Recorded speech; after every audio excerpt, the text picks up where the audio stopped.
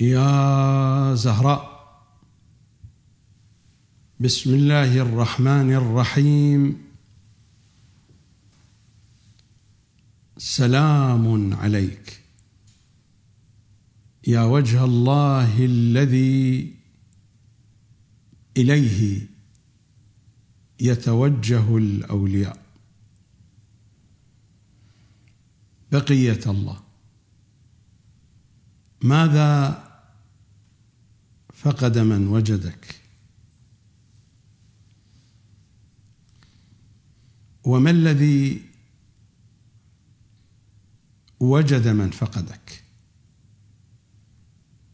سلام عليكم أخوتي، أخواتي، أبنائي، بناتي. بين أيديكم ملف الكتاب والعترة، الجزء الثالث، الكتاب الناطق، الحلقة 61.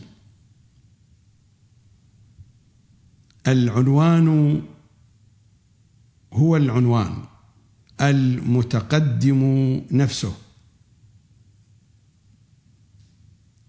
إمام زماننا الحجة بن الحسن صلوات الله وسلامه عليه مشرق، ونحن الشيعة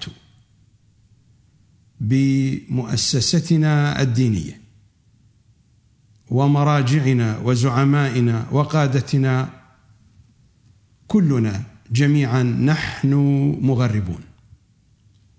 إمامنا مشرق ونحن مغربون.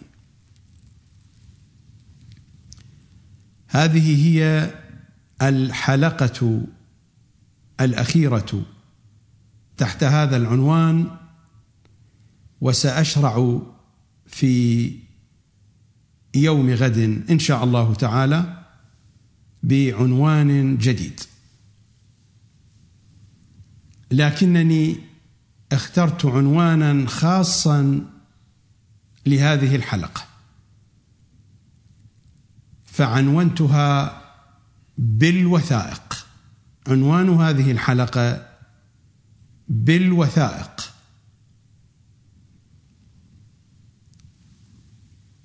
الحلقة جواب في الحقيقة لرسالة، وإن كانت سبقتها رسائل عديدة ومكالمات، رسائل منها شفهية ومنها خطية باليد ومنها إلكترونية ومنها، لكن رسالة من الرسائل هي التي استوقفتني لمجموعة ما بين أستاذ جامعي وطالب جامعي من جامعة بغداد، يقولون إننا تابعنا البرنامج وذهبنا وراء الكتب ووجدنا الكلام كما تقول، ولكن ماذا تقول عن الواقع؟ إنك تطرح طرحا نظريا، وصحيح ما تقول، فماذا عن واقعنا العملي؟ ماذا عن واقعنا الخارجي الذي نعيشه؟ وهم يتحدثون عن عراقهم، عن شيعة العراق. في الحقيقة إنني لا أريد أن أتحدث عن هذا الموضوع طويلا، فقط هذه الحلقة وأعود إلى بحثي، فإن بحث الكتاب الناطق لا علاقة له بالمجريات السياسية أو الدينية أو الاجتماعية. هذا البرنامج يحمل رسالة فكرية وعلمية ومنهجية، ولكنني أستجيب لهؤلاء الأخوة الذين أشرت إليهم لأبرهن لهم أن هذا الطرح النظري له ارتباط عميق بالواقع العملي، لكنني لا أعبأ بالواقع المعاش لأنني قد غسلت يدي من هذا الواقع. في هذه الحلقة سأعرض لكم جانبا من هذا الواقع، صورة مقطعية من هذا الواقع. كما قلت، عنوان حلقتنا هذه بالوثائق. رجائي أن تصبروا علي إلى آخر الحلقة، وبعد ذلك احكموا علي واحكموا على ما الذي سأورده في هذه الحلقة، ولكن اصبروا علي حتى آخر لفظة أقولها في هذه الحلقة. نذهب إلى فاصل وأعود إليكم بعد الفاصل. مرت علينا في الحلقات المتقدمة الرواية التي قرأتها على مسامعكم من تفسير إمامنا العسكري صلوات الله وسلامه عليه، وهو يحدثنا عن إمامنا الصادق.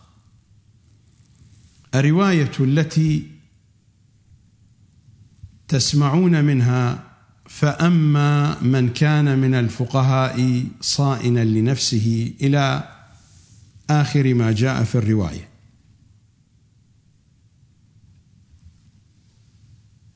من أهم المطالب التي وردت في هذه الرواية قول إمامنا الصادق يتحدث عن فقهاء السوء من فقهاء الشيعة ومراجع التقليد. فالرواية بهذا الصدد، بصدد الحديث عن مراجع التقليد وفقهاء السوء. ماذا يقول إمامنا الصادق؟ وكذلك عوام أمتنا إذا عرفوا من فقهائهم الفسق الظاهر والعصبية الشديدة والتكالب على حطام الدنيا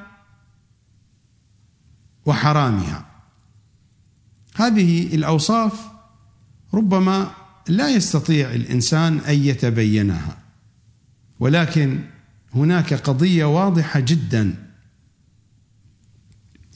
يمكن للجميع أن يتبينوها في سلوك المرجع سين أو المرجع صاد، في سلوك المؤسسة الدينية، وإهلاك من يتعصبون عليه، أن هؤلاء الفقهاء، هؤلاء المراجع يسعون إلى إهلاك من يتعصبون عليه. كيف يتعصبون عليه؟ يخالفهم في الرأي، لا يكون ذيلا ولا عبدا لهم، لذلك يتعصبون عليه. وإهلاك من يتعصبون عليه وإن كان لإصلاح أمره مستحقا، إنه يخالفهم على حقيقة، إنه يخالفهم على هدى. ولكنهم يتعصبون عليه يهلكونه وإن كان لإصلاح أمره مستحقا. وبالترفق بالبر والإحسان على من تعصبوا له، من هو في حواشيهم، وإن كان للإذلال والإهانة مستحقا.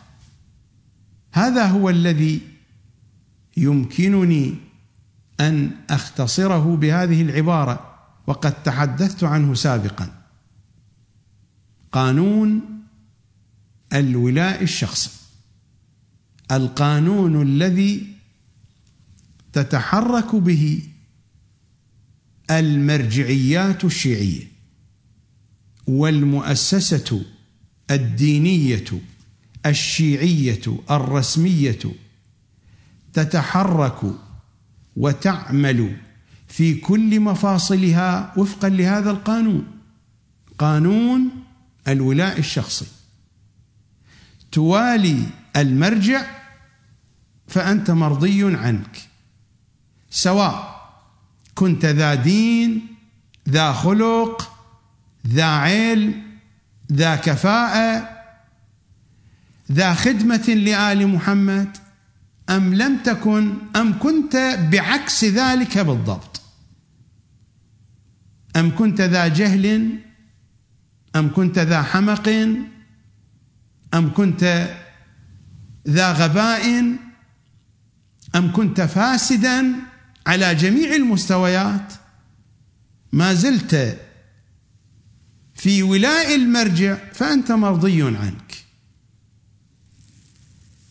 تبدأ الدائرة من الأبناء فالأصهار فالأقرباء فالأحفاد فالحواشي، الأكثر تملقا فالأكثر تملقا،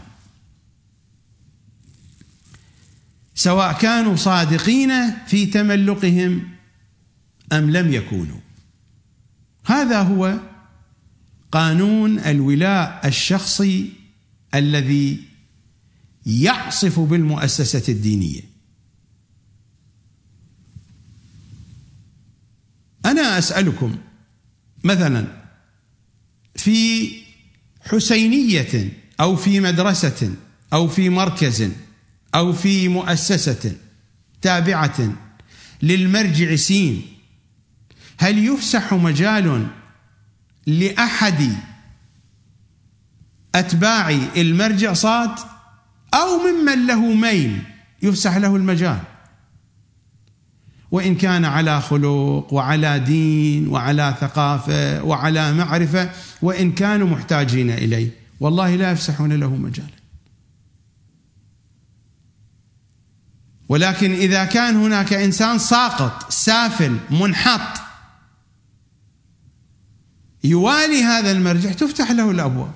هذا القانون الذي تعمل به مكاتب المراجع، الحسينيات، المساجد، المدارس، المؤسسات، المؤسسة الدينية بقضها وقضيضها من أولها إلى آخرها. هذه رؤيتي الناشئة من خلال تجربة ومعايشة، ومن خلال رصد ومتابعة للأمور. قد يخطئني البعض، هو حر، قد يوافقني البعض، هو حر أيضا. قد يعتبر البعض هذا بسبب انتمائي إلى الماسونية أو إلى المخابرات أو إلى الوهابية، أو لأني عميل لجهة لا أدري من الجهات، فليكن ذلك، هو حر أيضا، لا أعبأ بما يقولون. الحقائق تحمل قيمتها في نفسها، والصادق يتجلى صدقه في حديثه، كما أن الكاذب يتجلى كذبه في حديثه. فالمشكلة من هنا تبدأ، مشكلتكم أنتم إن كانت لكم مشكلة في جامعة بغداد أو في أي جامعة أخرى، مشكلتكم أنتم في هذه الحسينية أو في تلك الحسينية، في هذا المسجد أو في ذلك المسجد، مشكلتكم تبدأ من مشكلة المؤسسة الدينية التي تبنت هذا القانون، قانون الولاء الشخصي. المرجع يموت، يأتي مرجع جديد فيتسيد أولاده وأصهاره وأقرباؤه، والقصة هكذا تجري منذ قرون. وهذه هي لعبة الولاء الشخصي. وإمامنا الصادق هنا يحذر الشيعة من ذلك ويقول: إذا كان المراجع وإذا كان علماء الشيعة ومراجع التقليد يتصفون بهذه الصفة فحذاري منهم. ثم يبين للشيعة ما هي الأوصاف التي على الشيعة أن تتفحصها في مراجعها. فأما من كان من الفقهاء صائنا لنفسه حافظا لدينه مخالفا لهواه مطيعا لأمر مولاه فللعوام أن يقلدوا، وذلك لا يكون إلا بعض، يعني القليل إلا بعض فقهاء الشيعة لا جميعهم. ذكر الإمام الكثير من الأوصاف السيئة في هؤلاء الفقهاء، في هؤلاء المراجع، لكن يصعب تشخيصها. أما هذه القضية فهذه القضية من السهل أن تشخص. هذا القانون الفج، وهذا القانون الظالم والجائر والمنحط والمنحرف عن مسار أهل البيت يبينه إمامنا الصادق، وإهلاك من يتعصبون عليه. هؤلاء المراجع يهلكون من يتعصبون عليه وإن كان لإصلاح أمره مستحقة، وبالترفق بالبر والإحسان على من تعصبوا له وإن كان للإذلال والإهانة مستحقة. أعتقد أن الفكرة صارت واضحة، وهذا المنطق هو منطق الأمم السابقة. والرواية هنا التي اقتطعت منها ما اقتطعت هذه الكلمات هي أساسا تقوم بمقارنة فيما بين اليهود وأحبارهم وبين الشيعة ومراجعهم وفقهائهم، لأن ما جرى في الأمم السابقة سيجري في هذه الأمة، حذو القذة بالقذة وحذو النعل بالنعل، هكذا قال رسول الله صلى الله عليه وآله.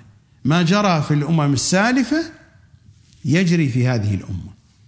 وحين سألوه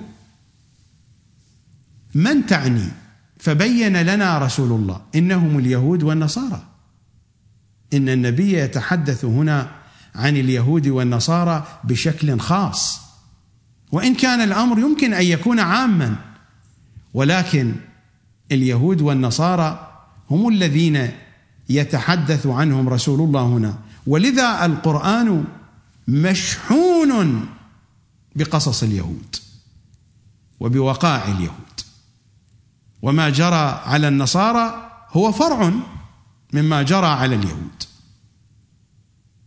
فالنصارى أساسا هم يهود، والنصارى أساسا إسرائيليون قبل أن يكونوا من أي ملة أو من قومية أخرى، وعيسى هو أساسا إسرائيلي.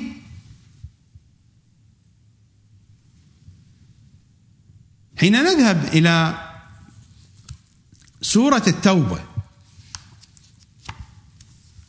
وحتى تتجلى الصورة أكثر سيجري في هذه الأمة ما جرى في الأمم السالفة حذو القذة بالقذة.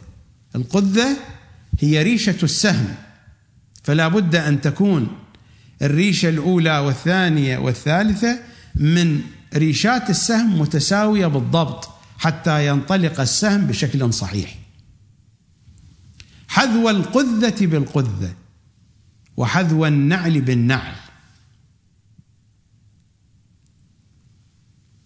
باعا بباع، الباع هو هذا، باعا بباع، وذراعا بذراع، والذراع هذا، باعا بباع وذراعا بذراع، حتى لو أنهم دخلوا جحر ضب لدخلتم فيه. ماذا تقول سورة التوبة في الآية 31 وما بعدها؟ اتخذوا أحبارهم ورهبانهم أربابا من دون الله. ماذا يحدثنا الكليني عنهم صلوات الله عليهم عن إمامنا الصادق؟ أبو بصير يحدثنا عن الإمام الصادق، والرواية في الكافي الشريف الجزء الأول، قال: قلت له: اتخذوا أحبارهم ورهبانهم أربابا من دون الله، فقال: أما والله ما دعوهم إلى عبادة أنفسهم، ولو دعوهم إلى عبادة أنفسهم ما أجابوهم، ولكن أحلوا لهم حراما وحرموا عليهم حلالا، قلدوهم في الدين فعبدوهم من حيث لا يشعرون. اتخذوا أحبارهم ورهبانهم أربابا من دون الله والمسيح ابن مريم، وأيضا اتخذوا من المسيح ربا وإلها، وما أمروا إلا ليعبدوا إلها واحدا لا إله إلا هو سبحانه عما يشركون. ماذا يريدون هؤلاء الذين اتخذوا أحبارهم ورهبانهم أربابا، الذين قلدوا علماءهم؟ ماذا يريدون؟ الإمام بين ذلك إنهم ما عبدوهم. تستمر الآيات: يريدون أن يطفئوا نور الله هؤلاء بأفواههم ويأبى الله إلا أن يتم نوره ولو كره الكافرون. إعلام، تبليغ، إخفاء للحقائق. هذا هو الذي سأتحدث عنه، ما أسميه بالتثويل المغناطيسي. أليس هناك تنويم مغناطيسي؟ نحن عندنا في المؤسسة الدينية عملية تثويل مغناطيسي. عملية التثويل كيف تتم؟ تتم عبر التبليغ، عبر الحديث، عبر إنشاء عقل شيعي أثول، من خلال مصادر تكوين هذا العقل يدخلون في هذا العقل ماذا هم يريدون، فتتحول سيئات المؤسسة الدينية إلى حسنات،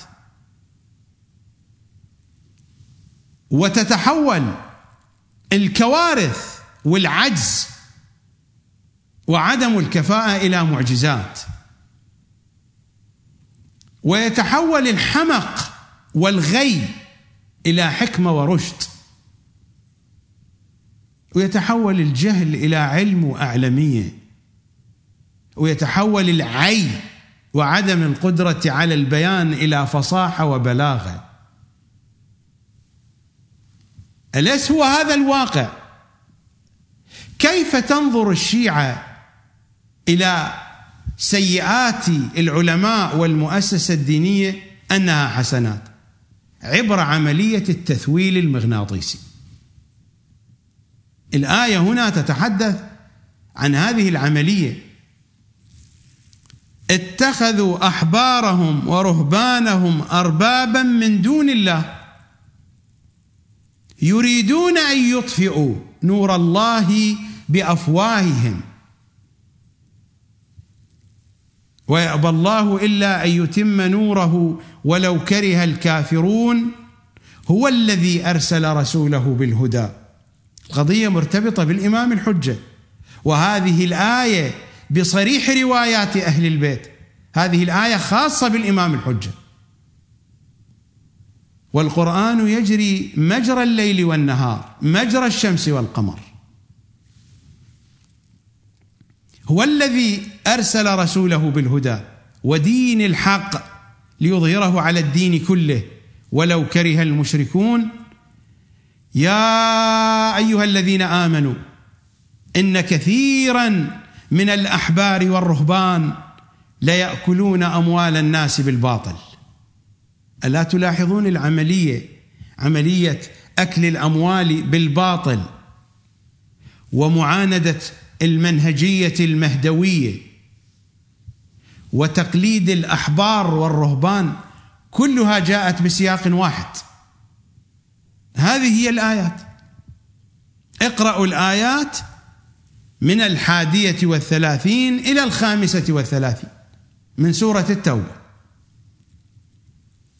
يا أيها الذين آمنوا إن كثيرا من الأحبار والرهبان ليأكلون أموال الناس بالباطل ويصدون عن سبيل الله.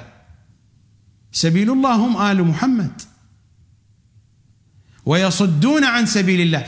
كيف تتم عملية الصد عن سبيل الله؟ بالوقوع في أحضان الفكر المخالف.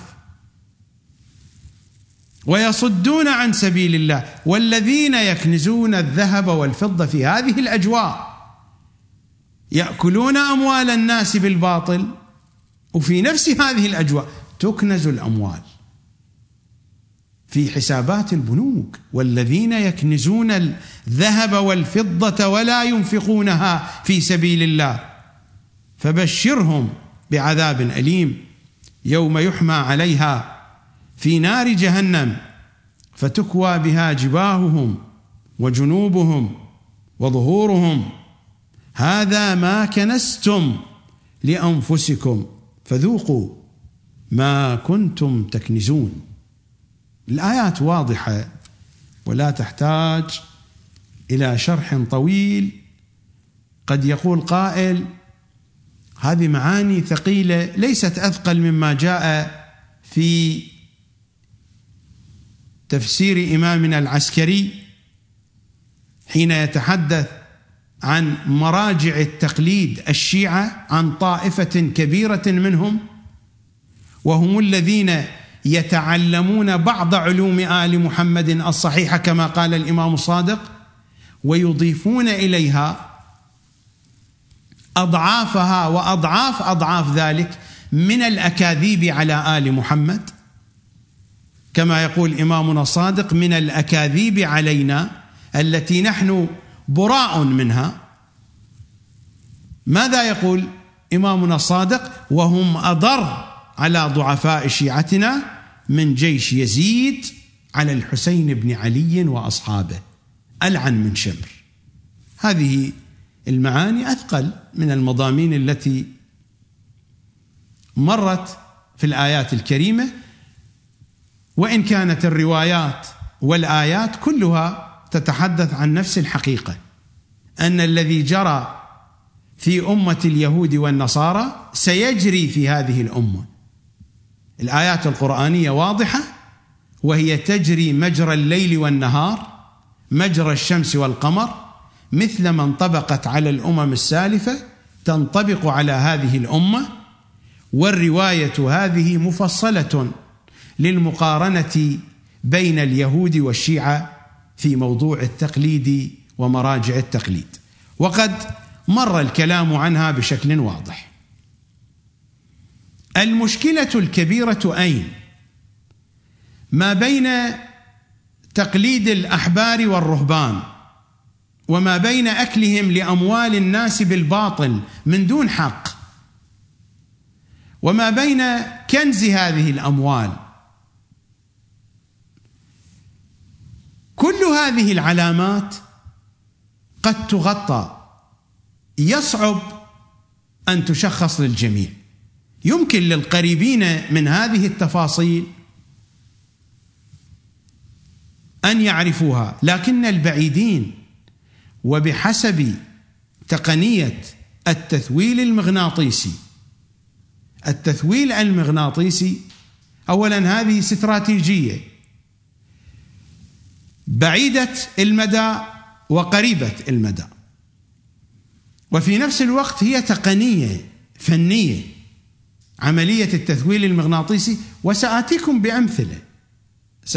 بأمثلة عملية.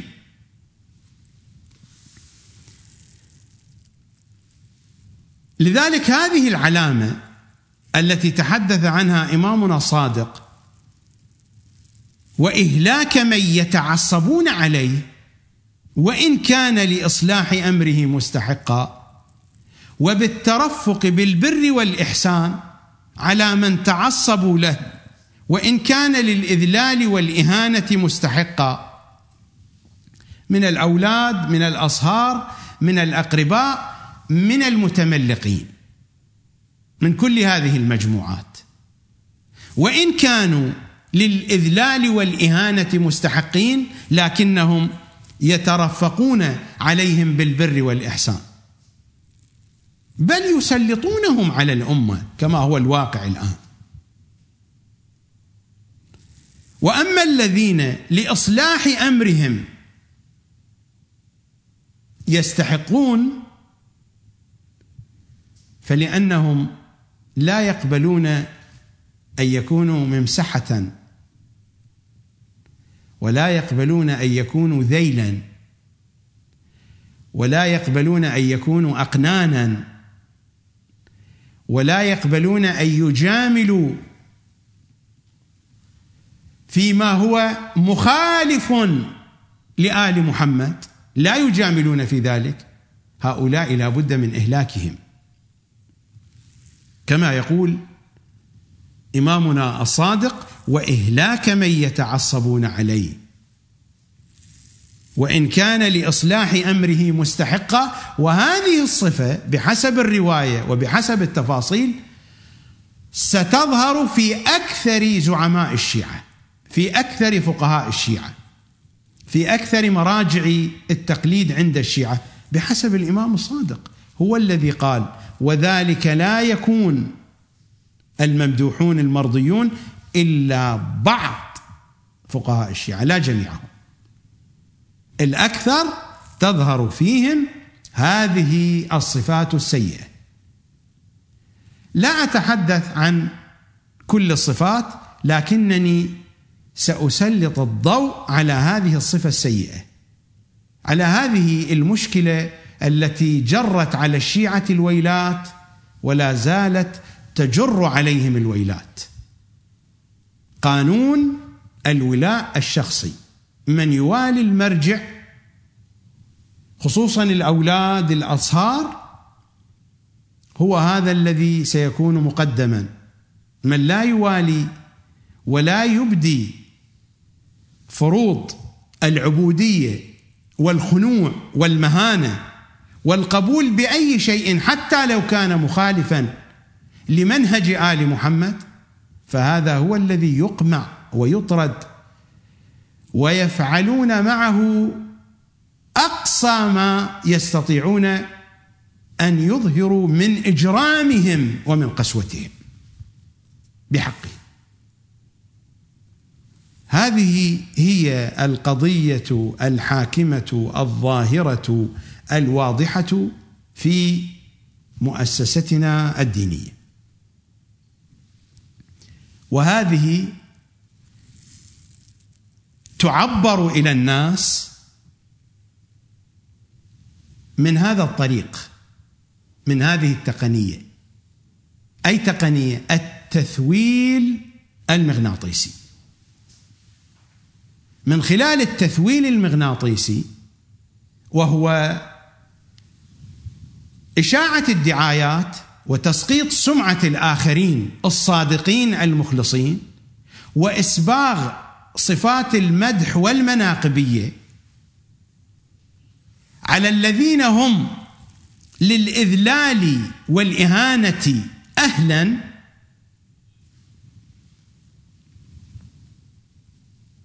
تبدأ العملية بشكل واضح وبشكل جلي، وخصوصاً حينما يشترك فيها الجميع.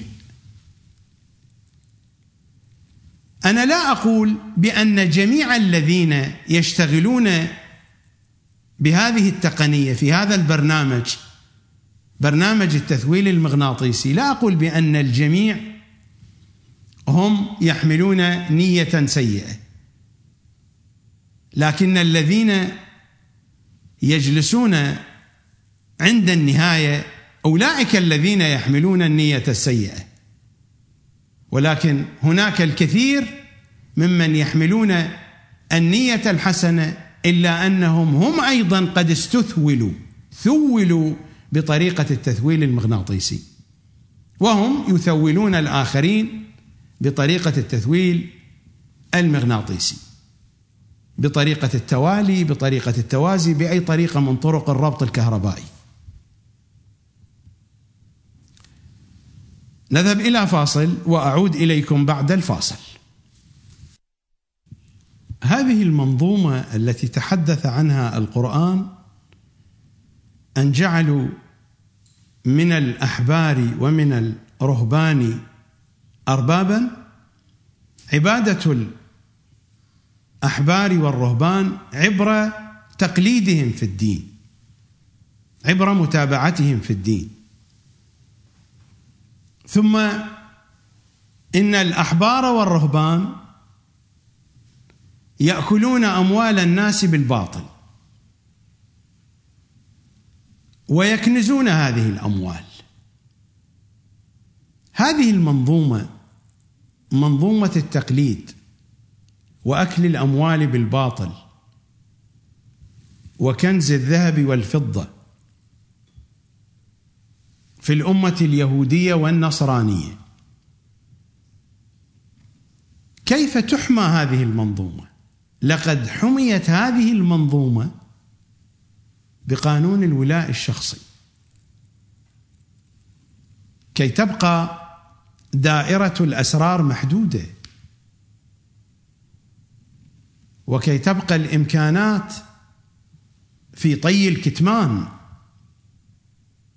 إذا ما قرأنا تاريخ اليهود والنصارى وتاريخ هذه المنظومة، سنجد هذه المميزات الواضحة الجلية، والأمر هو ما جرى في تلكم الأمم يجري في هذه الأمة. مثل ما حفظت تلك المنظومة وحميت وحرست بقانون الولاء الشخصي، مؤسستنا الدينية، مراجعنا يحفظون كيانهم بهذا القانون، بقانون الولاء الشخصي. مشكلة العراق هي هذه، مشكلتكم أنتم يا أصحاب الرسالة التي خاطبتموني بها، مشكلتكم هي هذه، مشكلتكم قانون الولاء الشخصي. من هذه المؤسسة التي تعرق فيها وترسخ فيها قانون الولاء الشخصي، خرجت الأحزاب الدينية من بيوت المراجع. تفحصوا الأحزاب الشيعية الدينية، إنها ولدت في بيوت المراجع، وقادتها من أولاد المراجع أو من قريبين منهم. الخطوط السياسية الآن التي تعمل في العراق من على رؤوسها أولاد مراجع، أحفاد مراجع، مراجع، أناس قريبون من المراجع. من هذه المؤسسة الدينية خرجت الأحزاب الشيعية الدينية، وهي تعمل منذ يوم تأسيسها وإلى هذه اللحظة بقانون الولاء الشخصي بامتياز. متى حدثت انتخابات في هذه الأحزاب؟ انتخابات داخلية. متى تغيرت القيادات فيها؟ متى كان لأصحاب الكفاءة أي تأثير؟ من هم المقدمون؟ من الذين يحصدون الغنائم؟ أليس هناك أسماء مشخصة وهناك دوائر الولاء الشخصي في هذه الأحزاب منذ يوم تأسست؟ وفي كل زمان المعارضة هكذا. في زمان المعارضة من الذي كان يأكل الغنائم في هذه الأحزاب؟ رموز معينة لا تتجاوز أصابع اليد، والذين هم في دائرة ولائهم الشخصي داخل هذه الأحزاب، داخل هذه المؤسسات والخطوط والتيارات. فهذه الأحزاب والتشكيلات السياسية خرجت من رحم المؤسسة التي فتك فيها سرطان الولاء الشخصي وانتشر في كل جهاتها وجنباتها. هي بدورها نقلت هذا السرطان إلى البرلمان. فالبرلمان جاء على أي أساس؟ أنا أسألكم، هل يوجد برلمان كالبرلمان العراقي أعضاؤه ليس منتخبين وإنما جاءوا من خلال رئيس الكتلة النيابية؟ أليس عدد البرلمانيين الذين انتخبوا حقيقة من قبل قواعدهم أعدادهم قليلة؟ وهذا الأمر لا يخفى على أحد. النسبة الغالبة من أعضاء البرلمان جاءوا من طريق رئيس الكتلة، لا بأصوات من قواعدهم بشكل حقيقي. برلمان أسس على قانون الولاء الشخصي، ومن البرلمان خرجت حكومة على أساس قانون الولاء الشخصي، يسمى بقانون المحاصصة، بأي قانون. التوافق هو بالنتيجة كل هذا مبني على قانون الولاء الشخصي الذي جاءت به الأحزاب الدينية من المؤسسة الدينية، وبالضبط من المراجع، من بيوت المراجع، من المراجع شخصيا، لأنه ما من مرجع شيعي عندنا إلا ويعمل بقانون الولاء الشخصي. هذه هي الحقيقة. وكذبوني، ارشدوني إلى مرجع لم يسلط أولاده وأصهاره. ارشدوني إلى واحد. الآن أنتم دلوني على واحد، ربما سترشدوني إلى شخص، ربما لأجل العناد في الجدل، وحينما سنبحث عنه سنجده عقيما. صدقوا، ربما تجدون أحدا، ولكن حين سنبحث عنه سنجده عقيما. لهذا السبب لم يسلط أولاده وأصهاره. هذه هي الحقيقة الموجودة.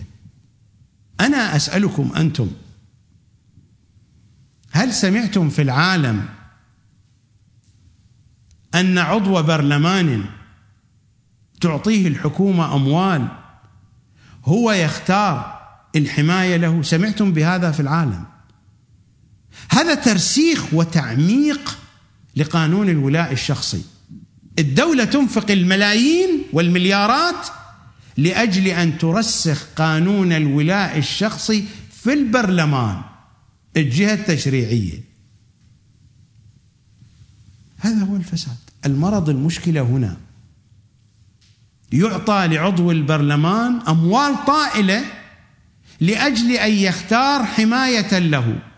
فمن أين يختار الحماية؟ فيتحول البرلمان إلى مجموعة عصابات عشائرية، كل واحد يختار من عشيرته من عائلته، عبارة عن عصابات عشائرية. هكذا هو البرلمان. حتى هؤلاء الذين يعترضون والآن يضعون لأنفسهم وصفا بأنهم معارضة، الجميع كأسنان المشط، الجميع هكذا. القوانين التي سنها البرلمان تركز وتعمق قانون الولاء الشخصي. ألا يقولون الآن دولة عميقة مثلا، اقتصاد عميق؟ نحن عندنا في الوسط الشيعي عندنا قانون الولاء الشخصي العميق، يضرب بأعماقه ابتداء من المرجع الأعلى، من المرجع الدرجة الثانية، من المراجع أنفسهم، لأن هم الذين يسلطون أولادهم وأصهارهم على الشيعة، وهم الذين يمنحون أولادهم وأصهارهم الصلاحيات. لا توجد جهة أخرى حتى ننزه المراجع هنا عن هذه القضية. المراجع هم بأنفسهم يسلطون أولادهم وأصهارهم على الشيعة، سواء كانوا يمتلكون الدين والعلم والكفاءة أو لا يمتلكون. مجرد أنه ابن مرجع صهر مرجع فله الصلاحية وله الولاية. هذه هي الحقيقة الموجودة، وهذا هو الذي دمر التشيع. ولن يكون للشيعة من نجاة إلا بالخلاص من هذا القانون. متى ما أصبح المراجع يعتمدون على أصحاب الدين والكفاءة والعلم والمعرفة والثقافة بغض النظر من أولادهم أو من غير أولادهم، من أصهارهم أو من غير أصهارهم، متى ما اعتمدت المرجعية أسلوبا كهذا الأسلوب، ولا أعتقد أن هذا سيكون في زماننا ولا حتى في زمان أولادنا وأحفادنا، لأن الروايات تحدثنا على سبيل المثال أن فقهاء النجف، لا أدري متى سيظهر إمامنا، ولكن الروايات تحدثنا أن فقهاء النجف وأن قراء النجف سيخرجون معاندين وواقفين بوجه إمام زماننا، والروايات تحدثت عن ذلك بشكل واضح. أفهم من هذا أن الأمر لن يصلح، لن يتغير، لكن قطعا هناك قانون البداء. إذا أرادت الأمة أن تغير حالها تتغير الأمور، وقانون التغيير إن الله لا يغير ما بقوم حتى يغيروا ما بأنفسهم. هذا القانون، قانون التغيير، قانون البداء، يجري في هذا العصر وفي كل عصر، في هذه الأمة وفي سائر الأمم الأخرى.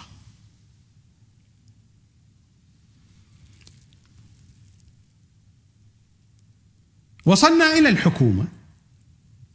الحكومة وليدة البرلمان، الوزراء أيضا يرتبون أعمالهم ومساعديهم ووزاراتهم على أساس قانون الولاء الشخصي، بعيدا عن الدين، الكفاءة، الشهادة الحقيقية، العلم، الثقافة، الخبرة، حسن الإدارة، حسن القيادة، وسائر المواصفات أو المؤهلات الأخرى.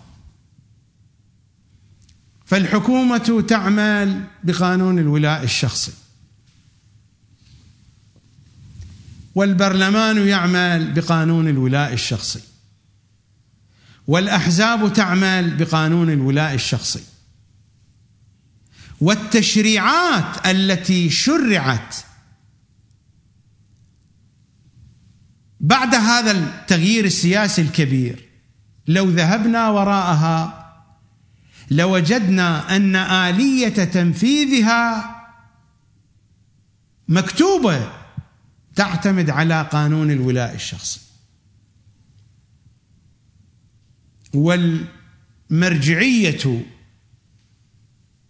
العليا والمرجعية الدينية والمؤسسة الدينية تعمل بقانون الولاء الشخصي بامتياز 100%، وتتحدى الجميع ولن تتنازل عن هذا القانون.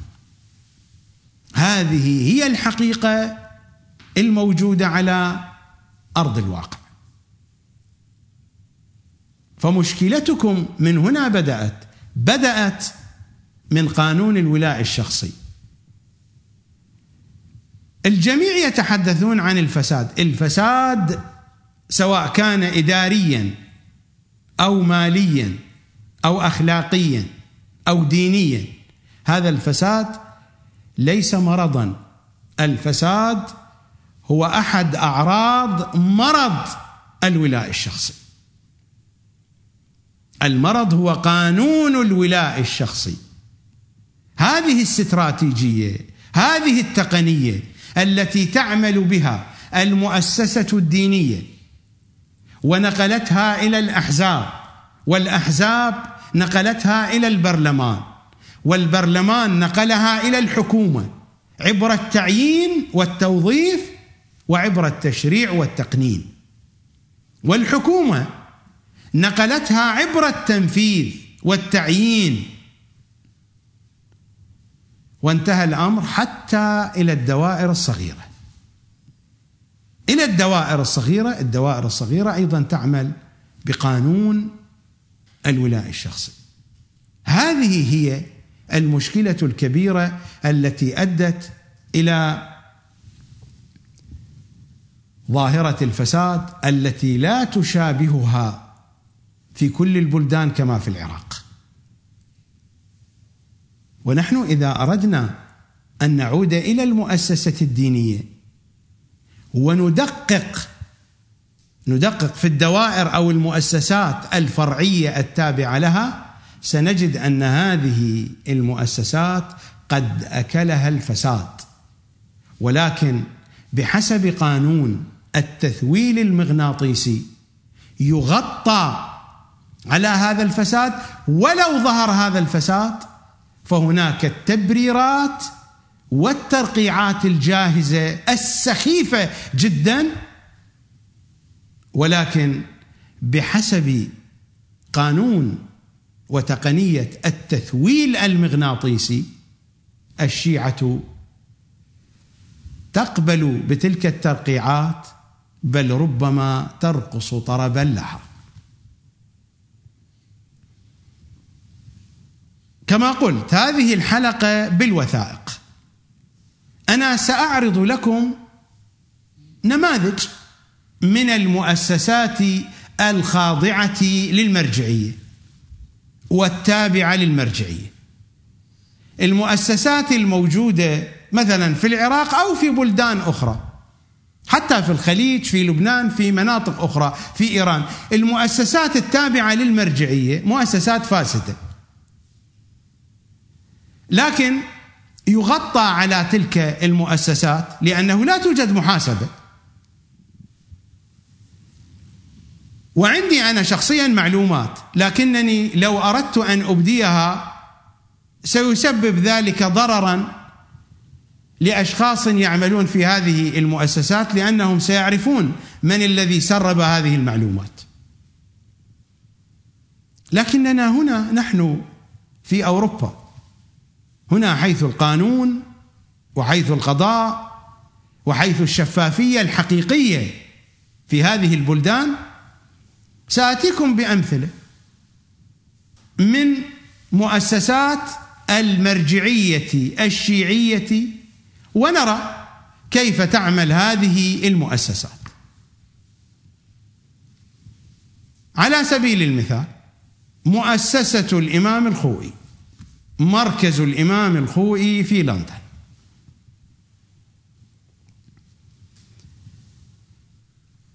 يعرضوا لنا صور المؤسسة. هذه صورة لبناية مؤسسة الإمام الخوئي أو مركز الإمام الخوئي، الصورة الأولى والثانية. من جملة نشاطات هذه المؤسسة، بل هو النشاط ربما الوحيد،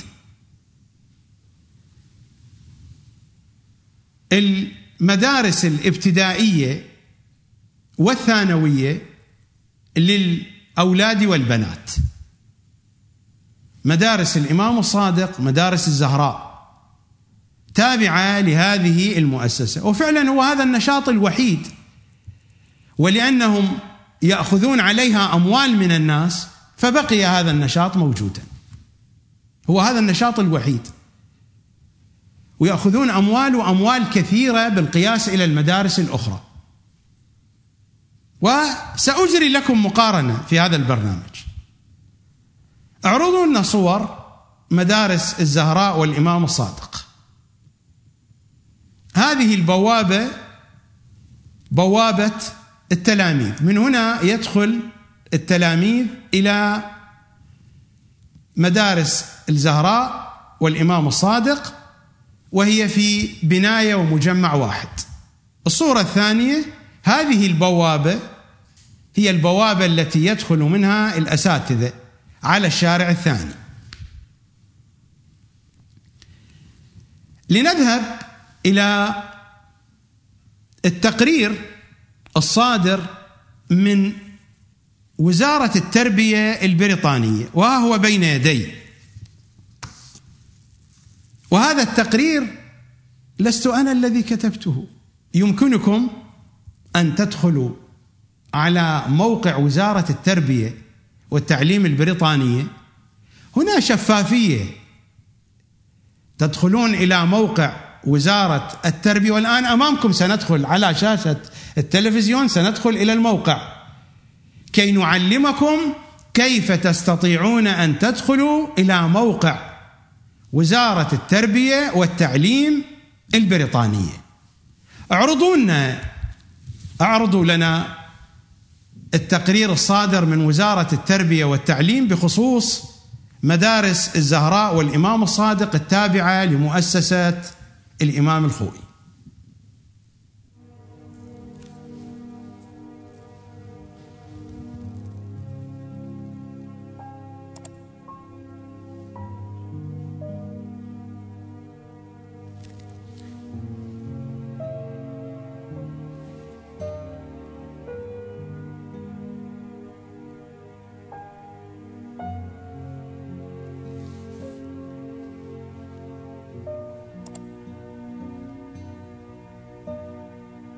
تلاحظون الآن اسم المدارس يكتب،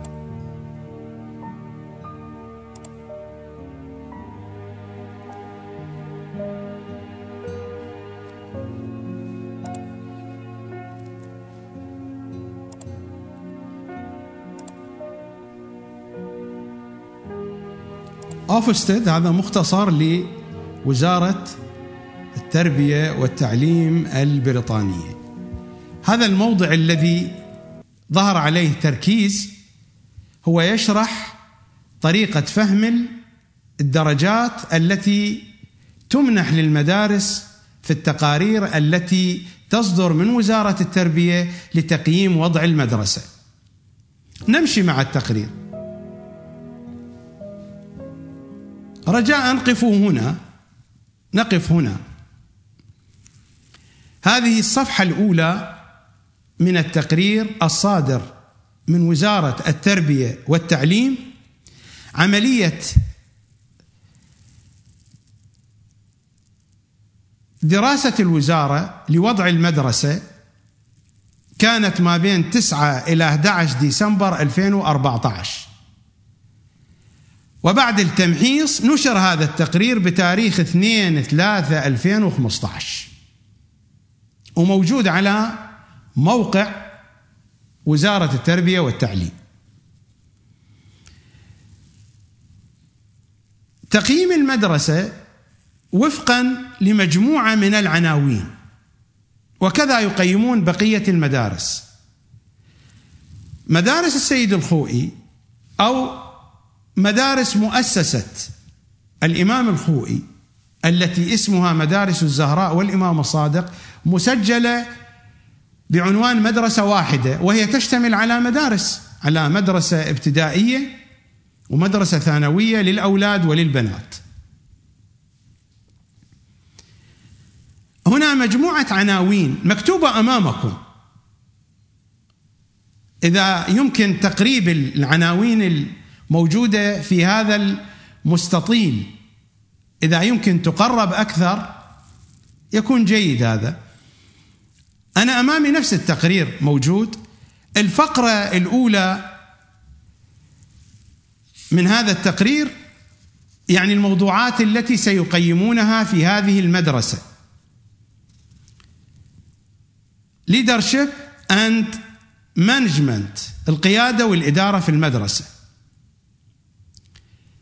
behavior and safety of pupils، الأخلاق والوضع الأمني، الجانب الأمني من الجهة الحياتية مثل قضايا الحريق وأمثال ذلك; quality of teaching، نوعية التعليم، مستوى التعليم; achievement of pupils، درجات، المستوى الذي يصل إليه الطلبة; early years provision، السنوات التمهيدية الأولى، باعتبار هنا النظام التعليمي في بريطانيا في المملكة المتحدة هناك رياض الأطفال للسنوات الأولى من عمر الطفل، بعد ذلك هناك المرحلة التمهيدية. المرحلة التمهيدية قد تكون سنة أو سنتين بحسب اختيار الأهل، وبعدها تأتي المدرسة الابتدائية ثم الثانوية، وبعد الثانوية يكون الانتقال إلى الكلية، والكلية قبل الجامعة. مرحلة الكوليج تكون قبل الجامعة. فهنا مدارس مؤسسة الإمام الخوئي فيها تمهيدي وابتدائية وثانوية، وهذا التقييم لكل المنظومة الموجودة في هذه المدرسة. الدرجات من 1 إلى 4. 1 يعني 100. 2 درجة 1 إذا منحت لعنوان من هذه العناوين يعني ما بين 75 إلى 100. درجة 2 ما بين 50 إلى 75. درجة 3 ما بين 25 إلى 50. درجة 4 ما بين 0 إلى 25، وهي درجة السقوط والفشل، يعني 0.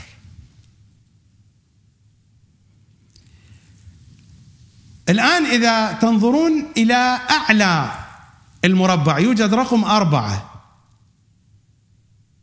هذه نتيجة المدرسة، يعني 0، يعني من 0 إلى 25، من 0 إلى 25. وإذا ما قرأتم التقرير تقطعون بأنهم لا يستحقون 25، لا يستحقون 25. أنا من عندي أتبرع وأقول يستحقون 20 خمس، حتى في الفساد خمس، يعني يحبون هذا الرقم 20، يعني 1/5 من 100 خمس، فيحبون هذا الرقم. فلنفترض أن درجتهم هي هذه. نقرأ التفاصيل. leadership and management، اعرضوا رجاء التقرير نفس الصفحة. القيادة والإدارة. القيادة والإدارة في هذه المدارس لمن؟ والله لحفيد الخوئي، لأن المسؤول على مؤسسة الإمام الخوئي هو السيد عبد الصاحب الخوئي ابن السيد الخوئي، والمسؤول على المدارس هو ابن سيد عبد الصاحب الخوئي، سيد علي رضا الخوئي ابن سيد عبد الصاحب. صحيح هناك مدير للمدرسة اسمه الدكتور محمد موحدي، ولكن هذا الرجال لا يحل ولا يربط. القضية بيد علي رضا ابن سيد عبد الصاحب، وهذه القضية يعرفها الجميع. ابقونا على صفحة التقرير، ليس مهما أن تعرى صورتي. القيادة والإدارة leadership and management 0، 4 معطيهم. behavior and safety of pupils الأخلاق 0 منطيهم. الأخلاق في المدرسة، هذه مدرسة تابعة للمرجعية الشيعية. يا شيعة يا شيعة، أليس هذه المدرسة تابعة للمرجعية الشيعية لزعيم الحوزة العلمية والذي يشرف عليها نجله، والذي يشرف على هذه المدارس حفيده؟ هذه تقارير غير مزورة. ادخلوا على موقع وزارة التربية ولا توجد هنا وساطات. لو كانت هذه المدرسة تابعة لملكة بريطانيا نفس التقرير يعطونه، والجميع يعرف ذلك. لا يخدعكم بعض هؤلاء المعممين الأغبياء فيقولون لكم هذا لأجل تشويه المرجعية، لأن الاستعمار رأى في أن أخطر شيء على الاستعمار هو المرجعية فشوهوا سمعة المدرسة. والله هذا كذب، هذا كذب. حتما عندكم أقرباء في بريطانيا، سلوهم كيف تجري الأمور هنا، سلوهم وتأكدوا. لا تصدقوا كلامي، أنا ماسوني، أنا كذاب، لكن سلوا أقرباءكم الذين يعيشون في بريطانيا وفي الغرب كيف تجري الأمور. لو كانت هذه المدرسة لرئيس الوزراء أو للملكة نفس التقرير، ويضاف عليها ما هو فضائح في الإعلام، لأن مؤسسة الخوئي لا قيمة لها. لو كان لها قيمة في نظر البريطانيين لا سلطوا الإعلام عليها، لكن لا قيمة لها. ما قيمتها؟ ومع ذلك المؤسسة تحتفظ بعلاقات جيدة وحسنة مع الحكومة البريطانية، والحكومة البريطانية ترعاهم، وسنعرض لكم الصور أيضا. لكن ليس الآن، دعونا مع تقرير وزارة التربية والتعليم المنشور على موقع وزارة التربية 2/3/2015. فمن جهة القيادة والإدارة 0، 4 أقل درجة، يعني من 0 إلى 25. ومن يقرأ التقرير لا يعطيهم 25، لأن التقرير سيء جدا وموجود وأنتم اقرأوا، ادخلوا على الموقع. الأخلاق والجانب الأمني الحياتي أيضا 0، أخلاق 0 في مدارس اسمها الزهراء والصادق، الأخلاق 0. لا تعتقدوا أني أحارب المدارس، والله أدافع عن هذه المدارس، ولا أقول بأن كل شيء فيها سيء أبدا. بنات الشيعة هنا تربى على الحجاب، إحياء المناسبات العقائدية، هذا الجانب الإيجابي موجود في هذه المدارس. أنا أدعو إلى إصلاحها، أدعو إلى رفع سلطة أولاد المراجع وأحفاد المراجع. دمرونا يا شيعة، دمرونا، وهذا أمامكم. رجاء أعرضوا التقرير.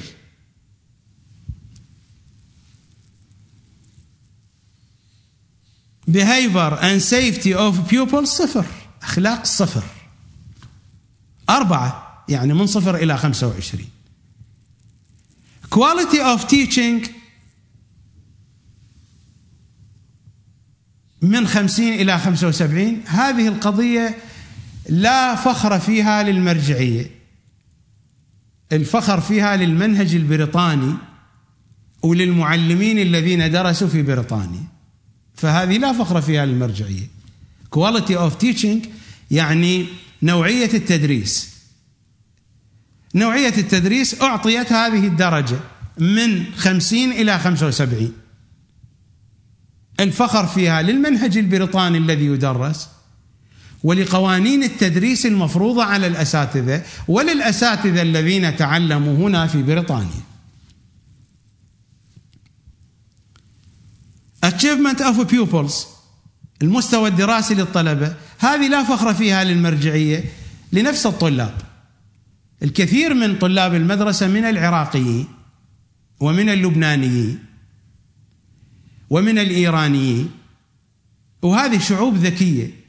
الشعب الإيراني شعب ذكي، الشعب العراقي شعب ذكي، الشعب اللبناني شعب ذكي، هذه شعوب ذكية معروفة بالذكاء. فهذا ما هو فخر للمرجعية. فخر المرجعية في النقطة الأولى والثانية leadership and management، القيادة والإدارة 0. behavior and safety of pupils، الأخلاق وجوانب تأمين الحياة للطلبة 0. والفقرة الأخيرة early years provision، السنوات التمهيدية 0 أيضا 4. النتيجة النهائية للمدرسة 0. لماذا؟ لأن هذه المدارس بإشراف أبناء المرجع، وأبناء المرجع ناس لا اختصاص لهم، فوصلت المدارس إلى هذا المستوى من الفساد. مدارس فاسدة، هددوهم بالإغلاق فاضطروا إلى تصحيح الأمور. ولا بد أيضا أن أشير إلى التقرير الثاني. اعرضوا لنا التقرير الثاني.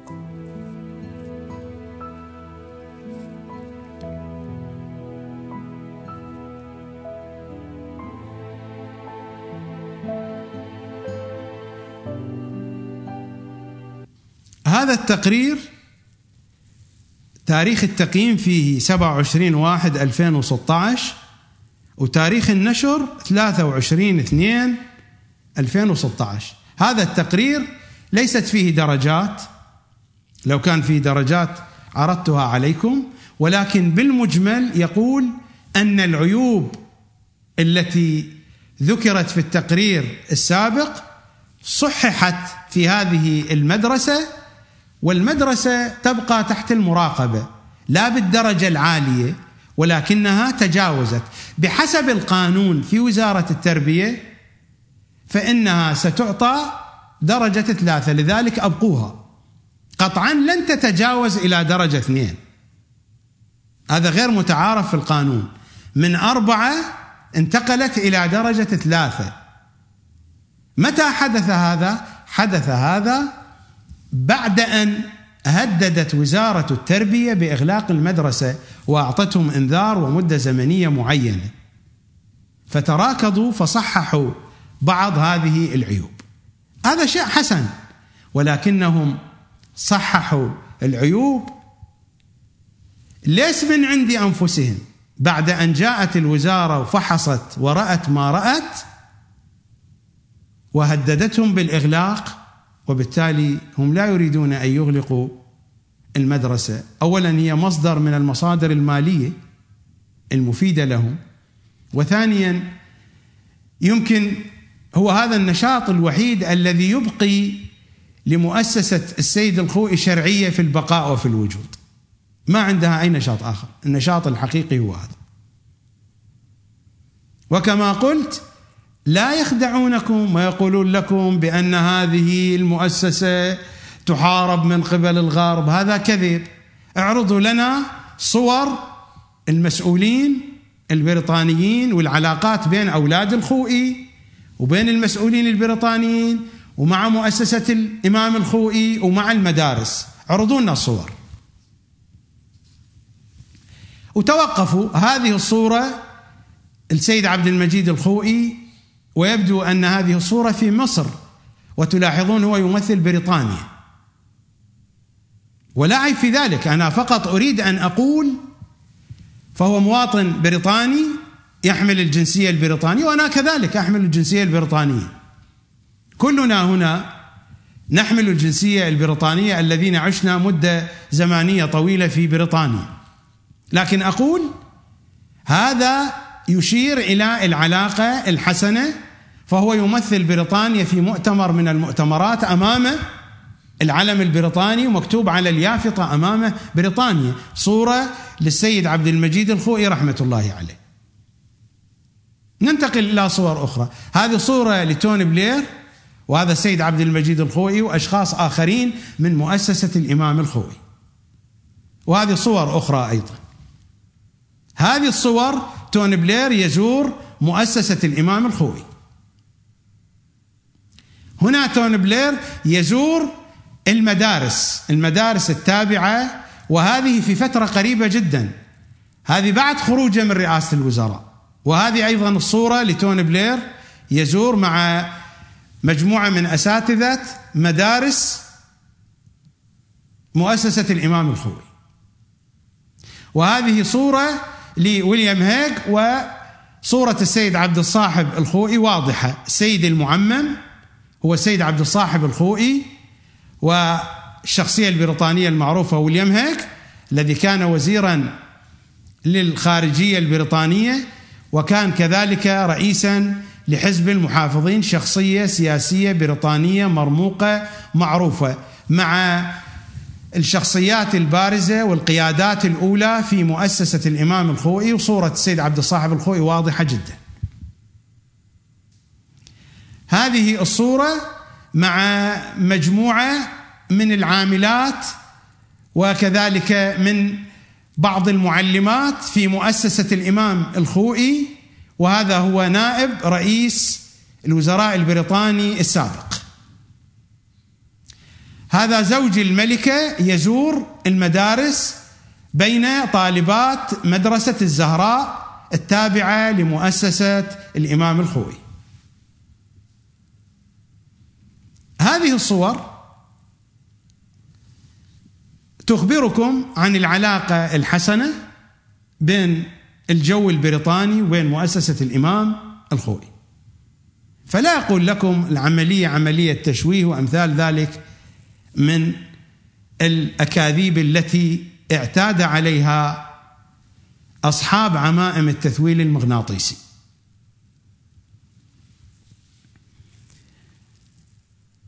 الآن سأجري عملية مقارنة مع مدرسة أخرى في نفس الشارع، في نفس الشارع الذي فيه مدرسة السيد الخوئي، مدارس مؤسسة السيد الخوئي. هناك أيضا مدارس إسلامية تابعة للفكر الوهابي في نفس الشارع. نعرض هذه الصور. مدارس يوسف إسلام، هذه الصورة للمدرسة الإسلامية، مؤسس هذه المدرسة. عودوا بنا إلى الصورة الأولى. هذه الصورة للمدرسة الإسلامية، وهي عبارة عن تمهيدي وابتدائية وثانوية للبنات، مثل مدارس السيد الخوئي، مثل ما فيها تمهيدي وابتدائية وثانوية. هذه المدارس مدارس فيها تمهيدي وابتدائية وثانوية للبنات، مؤسسها يوسف إسلام، سنتحدث عنه بعد قليل. هذه في نفس الشارع بالضبط، نفس الشارع، ما بين بوابة هذه المدرسة وبوابة مدرسة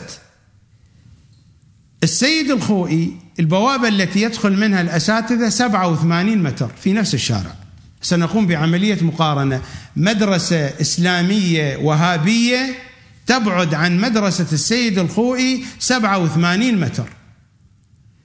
وهناك كلية تابعة، اعرضوا لنا صورة الكلية. هذه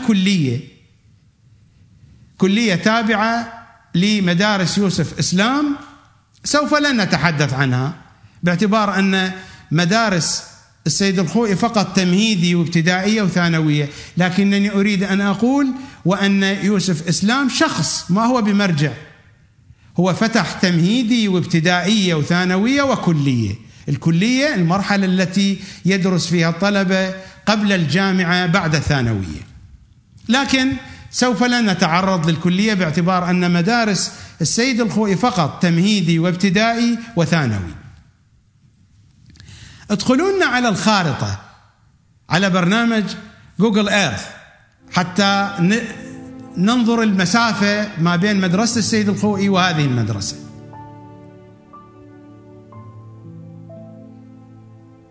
من البوابة الأولى 87، من البوابة الثانية 173 متر، وهذا برنامج جوجل ايرث. سندخل على هذا البرنامج.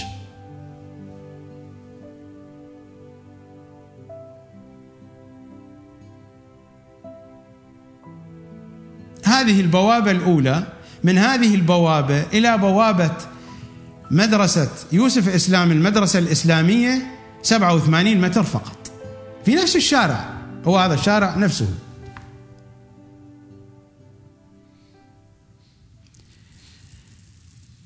الآن نعرض تقرير وزارة التربية عن هذه المدرسة. هناك تقريران لأنها مسجلة بمدرستين، المدرسة الابتدائية والمدرسة الثانوية. اعرضوا لنا رجاء تقرير المدرسة الابتدائية. هذه المدرسة الإسلامية الابتدائية ليوسف إسلام، من نفس الموقع نفس الطريقة تستطيعون أن تكتبوا تدخلوا على التقرير.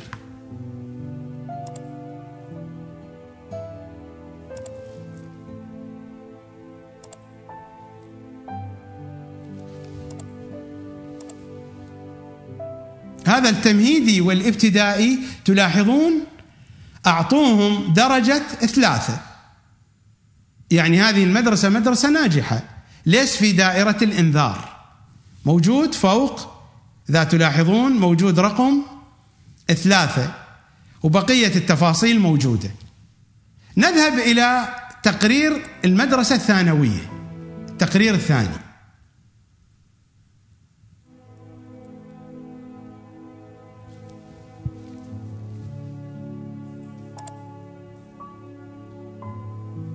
هذا التقرير عن المدرسة الثانوية للبنات، مدارس وهابية هذه في نفس الشارع. حينما أقول وهابية ستعرفون مقصودي بعد قليل، ليس الوهابية هي التي أسست المدارس. هذه المدرسة أخذت 100%، المدرسة الثانوية. نرجع إلى بداية الصفحة الأولى، ستلاحظون رقم 1 في أعلى، وكل الأرقام 1 1 1 1 يعني 100. هذه المدارس مدرسة يوسف إسلام الثانوية أخذت 100 درجة، والمدرسة الابتدائية والتمهيدي أخذت 50، رقم 3. رقم 3 ما بين 25 إلى 50، رقم 1 ما بين 75 إلى 100. مدرسة المرجعية الشيعية أخذت 4، يعني 0، يعني من 0 إلى 25. كما قلت قبل قليل خمس لنعطيها حتى يرضوا، ربما إذا يسمعوا بكلمة خمس يرضوا. من هو يوسف إسلام؟ من هو يوسف إسلام؟ يوسف إسلام رجل بريطاني من مواليد 1948 بالضبط، ميلاده 21/7/1948.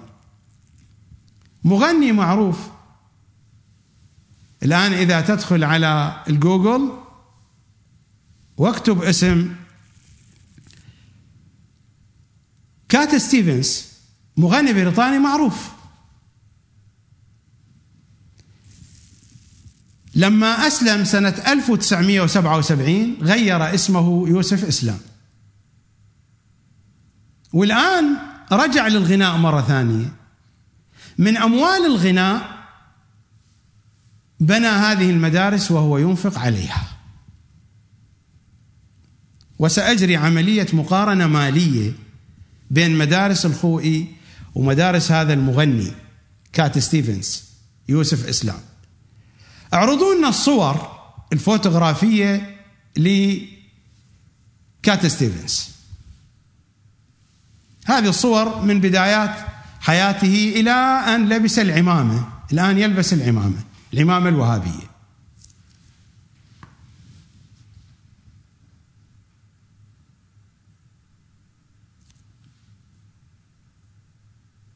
هذه الصورة كانت في بداية إسلامه، وهذه الصورة الآن صورة جديدة ليوسف إسلام.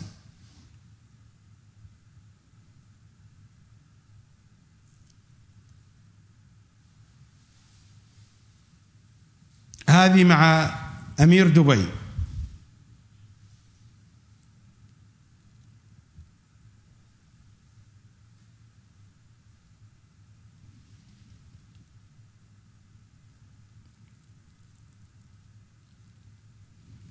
شاهدتم صور كات ستيفنز من بداية حياته إلى الآن. أعرض لكم مقطعا قصيرا من أغنياته أيام شبابه، نشاهد ونستمع.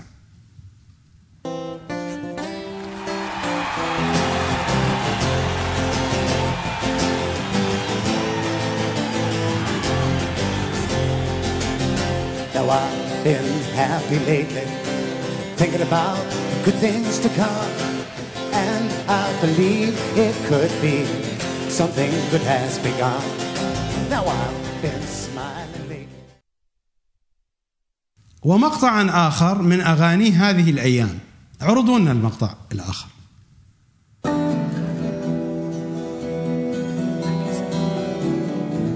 I was raised in Babylon.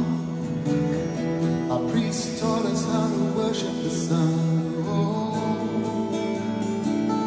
where did we go wrong? They used to call us civilized. Those days are gone. هذا هو يوسف إسلام الذي بنى هذه المدارس. أولا أضاف إلى المدرسة التمهيدية والابتدائية والثانوية، أضاف كوليدج، كلية إسلامية، وهذا غير موجود في مدارس المرجعية.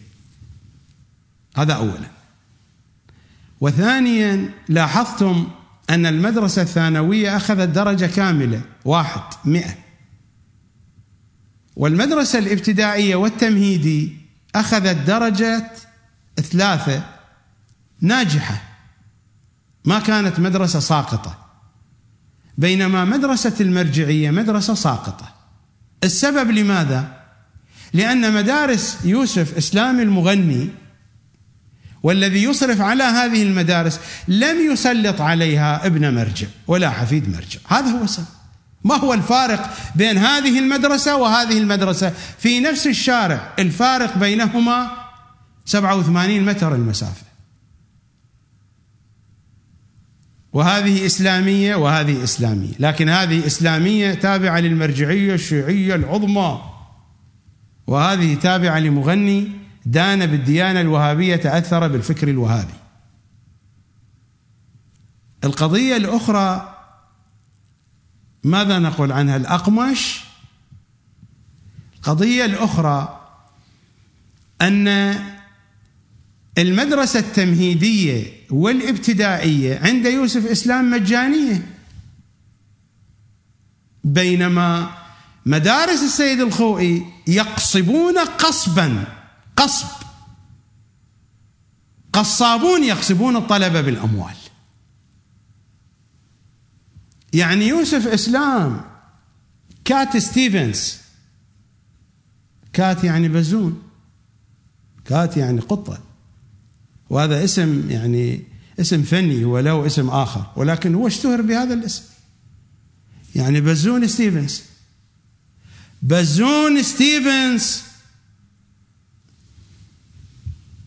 يجعل من المدرسة الابتدائية والتمهيدي مدرسة مجانية لأطفال المسلمين الوهابيين، وهو يصرف عليها من أموال الغناء، من أموال غنائه، باعتبار له حقوق قديمة، الأغاني القديمة، والآن رجع أيضا للغناء، هو يغني، وإن كانت الأغاني التي يغنيها الآن تختلف طريقة الغناء والمضامين والمعاني، يغني أغاني روحية بحسب ما هم يقولون، ليس كالأغاني الشبابية القديمة. فيصرف على هذه المدارس من جيبه، من أمواله، من أموال الغناء. أموال المرجعية وين راحت؟ على أي حال، لو نقوم بعملية مقارنة بأن طالب يدخل إلى مدرسة السيد الخوئي إلى أن يتخرج من الثانوية كم يصرف من الأموال، وبأن طالب يدخل إلى مدرسة يوسف إسلام من التمهيدي إلى أن يتخرج من الثانوية، طالب أو طالبة من الأولاد أو البنات، وهذه أمامي القوائم وبالدقة، لأنه مدارس السيد الخوئي الريسبشن سنويا 2700 باوند، ريسبشن يعني تمهيدي، من السنة الأولى إلى السنة السادسة سنويا 3150 باوند، غير الصرفيات الأخرى، هذا فقط للدراسة. من السنة السابعة إلى 11 5100 باوند سنويا. المجموع، أنا أرى الوقت يجري سريعا وأنا عندي مصايب عندي، وحتى لو جاء وقت الأذان بعد الأذان، نحن قلنا فيلم سهرة، فاصبروا علينا، اصبروا علينا. الطالب الذي يدخل في مدرسة الخوئي من التمهيدي إلى أن يخرج من السنة 11، إذا كانت سنة التمهيدي واحد ينفق 47,000 باون و100 باون، وإذا كان التمهيدي سنتين، البعض يجعل أولاده أو بناته في التمهيدي سنتين، يكون المجموع 49,800 باون، يعني 50,000 باون. بينما في مدارس يوسف إسلام سواء كان التمهيدي سنة أو سنتين، من التمهيدي إلى التخرج 34,500 باون. تعرفون الفارق كم هو؟ الباقي يسدده يوسف إسلام من الأغاني. أموال الخمس وين راحت؟ هذا سؤال عليهم أن يجيبوا عنه. هذا مصداق واضح وجلي، وهذه المعلومات شفافة جدا، وهذه التقارير موجودة، وأنا لست معتوها. صحيح أنا ماسوني وعميد وصوفي وشيخي وكل هذه الأشياء موجودة فيه، لكنني لست معتوها. أضع رقبتي تحت طائلة القانون البريطاني وأعرض معلومات وتقارير عن وزارة التربية والتعليم على قناة تلفزيونية مسجلة على الأراضي البريطانية وتبث من داخل بريطانيا. لست مجنونا أو معتوها، أعطي معلومات، والقوانين قاسية هنا، وأنا أعرف من مؤسسة الخوئي ومن غيرها بقوانين الإعلام، لأنني فتحت وأسست قناة فضائية سابقة، قناة المودة، وفتحت وأسست هذه قناة ثانية، فإنني أعرف من غيري بقوانين الإعلام، فلست مجنونا أو معتوها. أعرض على شاشة التلفزيون تقارير لوزارة التربية والتعليم مزورة، وعن مؤسسات مثل مؤسسة الخوئي أو مدارس يوسف إسلام، وأعطي معلومات غير صحيحة. معلومات هذه دقيقة وشفافة جدا 100%. ماذا تقولون؟ أليس هذا مصداق واضح؟ هذا مع أخذ النظر بالاعتبار أنهم هنا في بريطانيا ويخافون من الحكومة البريطانية والقوانين شديدة ومتابعة، ومع ذلك مفسدون. لماذا؟ لأنها تابعة للمرجعية، لأن أولاد المراجع وأحفاد المراجع هم الذين يسيطرون على هذه المؤسسات. وأكرر بأنني أشجع هذه المدارس وأدعو الناس إلى التسجيل فيها، مدارس فيها أدب شيعي، فيها حجاب إسلامي. لست ضد هذه المدارس وحق الحسين، إنني أطالب بإصلاحها، أطالب برفع سلطة أولاد المراجع عنها، لأنهم مفسدون ويفسدون المؤسسات. هذه هي القضية. أعود بكم إلى موضوع وإن كان خارج عن البحث، لكن من تجارب التاريخ. الجمهورية الإسلامية لما بدأ تأسيسها بعد انتصار الثورة الإسلامية، القيادات التي لها خبرة أمثال شيخ رفسنجاني كانوا يصرون على قضية. ما هي هذه القضية؟ ليس فقط الشيخ رفسنجاني، لكن الشيخ رفسنجاني كان هو متبني هذه الفكرة. كانوا يصرون إصرار شديد على أن لا تعطوا لأي واحد من أولاد المراجع، يسمونهم أغازادقان. هذا المصطلح معروف في إيران، أغازادقان يعني أولاد المراجع في داخل الوسط الحوزوي. كان يصر، ليس هو فقط، ومجموعة ممن لهم خبرة بالتاريخ السياسي والعمل الاجتماعي، كانوا يصرون على أن لا يسلموا أحد أولاد المراجع أو داماد المرجع الصهر، يصرون على أن لا يستلم، لأنهم كلهم هجموا. قالوا هؤلاء إذا تسلموا سيسقطون الدولة، هؤلاء مفسدون فاسدون، ابعدوهم. لذلك أنتم ارجعوا إلى تاريخ المسؤولين الذين تسلموا المسؤوليات في الجمهورية الإسلامية، لم يفسحوا مجالا لأولاد المراجع ولأحفادهم ولأصهارهم. وإذا كان هناك حالات شاذة، لكن خط عام لا يوجد. الخط العام في الدولة هو أنهم لا يفتحوا بابا، وهذا من أحد أسباب نجاح هذه الدولة. أنا لا أقول الدولة الإسلامية ناجحة في كل الاتجاهات، عندها نجاحات وعندها إخفاقات كأي دولة أخرى، لكن من أحد أسباب نجاحات الجمهورية الإسلامية أنهم ما فتحوا الباب لأولاد المراجع. وإلا هذه تفضل، هذه أمامك مؤسسة، هذه أمامك مؤسسة، وهذه التقارير موجودة. ولو بحثت عن السبب، النقص ليس في إدارة المدرسة ولا في الكادر التعليمي، النقص في الجهة العليا. صحيح هم يسلمون أسماء لوزارة التربية، المدير فلان والمعاون فلان والمسؤول فلان، لكن هؤلاء ليس هم الذين يملكون السلطة الحقيقية. السلطة الحقيقية بيد حفيد المرجع علي رضا ابن سيد عبد الصاحب. هذه السلطة الحقيقية في المدرسة بيده الأول والآخر، وهذا هو السبب في إفساد المدرسة. أنا ما عندي مشكلة مع هذا الشخص، مع حفيد سيد الخوئي، أنا أتحدث بشكل عام. لا عندي مشكلة مع سيد عبد الصاحب الخوئي، ولا عندي مشكلة مع سيد علي رضا، ولا مع غيرهم، لا علاقة لي بهم. لم يؤذوني شخصيا وما عندي مشكلة معهم، ولا أكلوا حقا من حقوقي. وأنا أقول لهم أنا ما عندي معكم مشكلة شخصية، أنا أتحدث عن واقع شيعي مريض، أتحدث عن هذا الواقع، وأتحدث عن ظواهر سيئة قاتلة في الواقع الشيعي.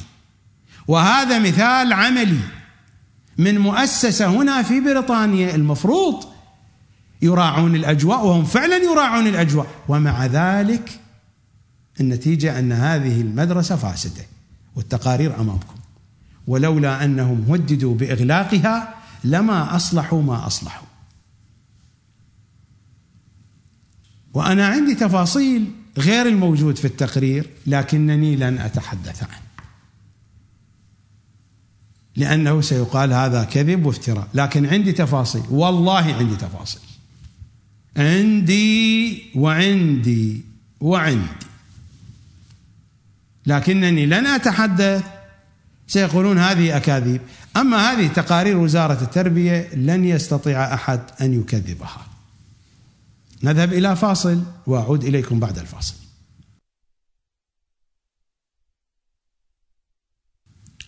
الحقيقة أنا أنهيت كلامي بخصوص مدارس مؤسسة السيد الخوئي ومدارس يوسف إسلام، لكن في الفاصل كلمونا عن طريق الجهاز من غرفة الكنترول روم، ورد اتصال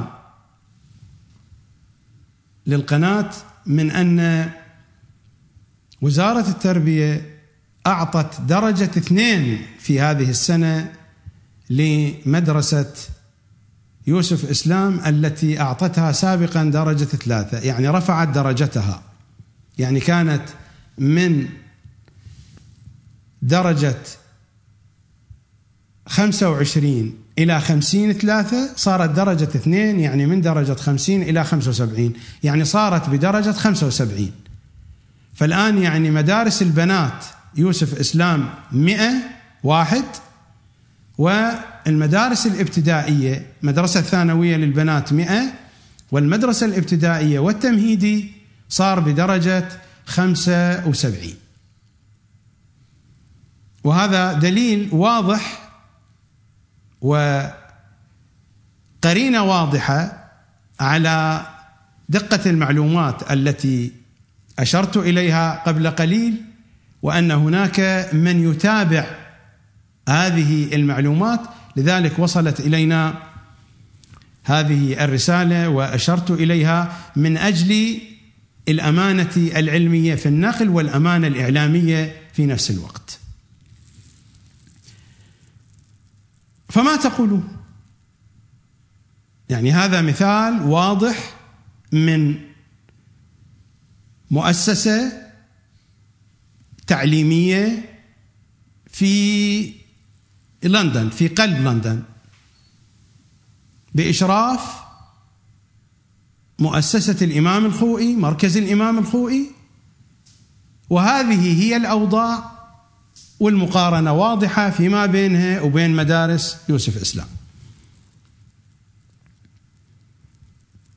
أنتم ماذا تقولون؟ ألا يكفي هذا؟ إذا كان لا يكفي سأذهب معكم الآن، أنقلكم الآن إلى لاهاي، إلى هولندا، إلى الأراضي المنخفضة من المملكة المتحدة، ونحن ننقلب إلى الأراضي المنخفضة،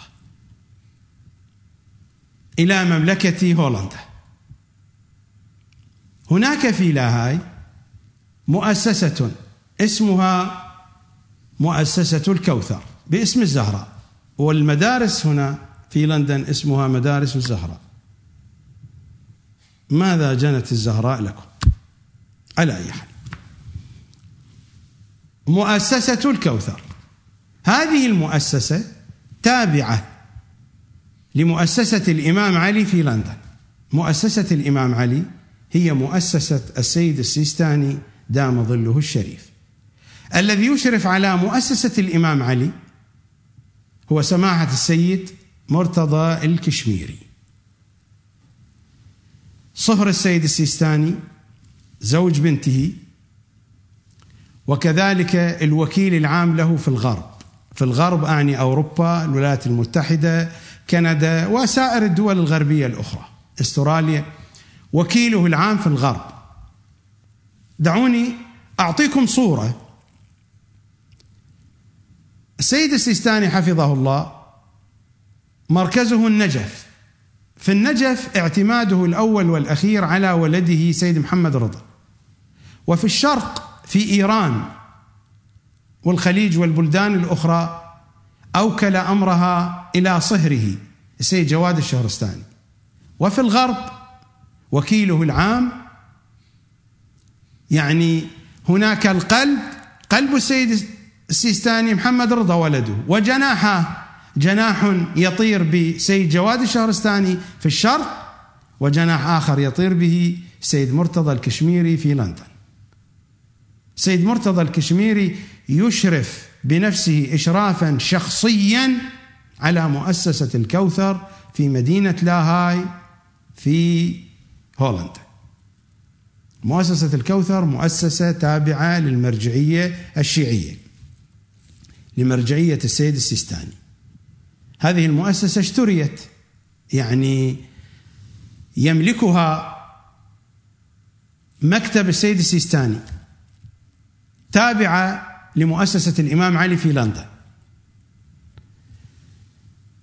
المؤسسة لأي شيء من اسمها مؤسسة الكوثر، لإحياء أمر أهل البيت ولتقديم الخدمات الدينية. كيف يتم الإنفاق على هذه المؤسسة؟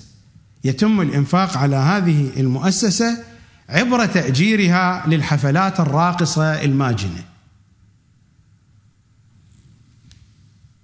وحتى ربما التي يشرب فيها الخمر. وقد وعدني فيما سلف أحد الأخوة بأنه يمتلك فيديو يصور فيه الحاضرون في مؤسسة الكوثر وهم يحتسون الخمر، لكنه ما وفى بعهده وبوعده وأرسل إلينا الفيديو. سأعرض عليكم فيديو فيه حفلة راقصة، اعرضوا لنا الفيديو. هذه المؤسسة افتتحت سنة 2006 ميلادي في لاهاي في هولندا، وهذا الفيديو أحد الأشخاص الذين كانوا في المؤسسة وخالفوهم حول هذه القضية، حول قضية إقامة الحفلات الراقصة والأعراس والغناء والرقص والموسيقى والنساء غير المتحجبة داخل المؤسسة، واختلف معهم. فلأجل أن يثبت هذا الأمر بوثيقة ويرسلها للمرجعية، ووصل للمرجعية ولم ترتب أثرا، لأن المؤسسة تابعة لصهر المرجع، فماذا يريد أن يفعل المرجع؟ فأرسل ولده الصغير، ولذلك كان مرتبكا وصور بالموبايل، فكان الفيديو ذا جودة ليست عالية، ولكن أعتقد الصورة واضحة. هذه المؤسسة مؤسسة الكوثر، ومنذ بداية افتتاحها أنا على يقين إلى سنة 2014 هذه الحفلات جارية فيها. بعد ذلك حقيقة لم أتابع، لأنني تابعت هذا الموضوع وتحدثت عنه في برنامج سابق، وهو برنامج الكتاب الصامت، وموجود الجزء الثاني قبل الكتاب الناطق من ملف الكتاب والعترة، موجود على موقع زهرائيون. لا أستبعد أن الأمر جاري إلى اليوم، لكن أنا متيقن منذ 2006 إلى 2014 من بدايات المؤسسة وهي تؤجر للحفلات الراقصة. بالضبط من أي يوم أنا لا أدري، ولكن منذ بدايات افتتاح المؤسسة إلى سنة 2014 أنا متأكد من أنها تؤجر لمثل هذه الحفلات. وهذه الحفلة كانت حفلة تركية، وأعتقد الذين يعرفون الأتراك لا يمكن أن يقيموا حفلة عرس من دون خمور. الأتراك بشكل اعتيادي يشربون الخمور في بيوتهم، إذا كانوا من العلويين النصيرية فالخمر جزء من مقدساتهم الدينية عبد النور، وإذا كان من غيرهم فهم أيضا يشربون الخمر. معروف عن الأتراك يشربون الخمور كثيرا، خصوصا في الأعراس. بغض النظر، أتعلمون متى كانت المناسبة؟ كانت المناسبة أيام شهادة الزهراء، لأجل أن يحصلوا على الأموال من وراء هذه الحفلات الراقصة رفعوا السواد، ولكن الزهراء أنستهم قطعة واحدة سوداء على أحد الأسطوانات مكتوب عليها زهراء كي يفضحون.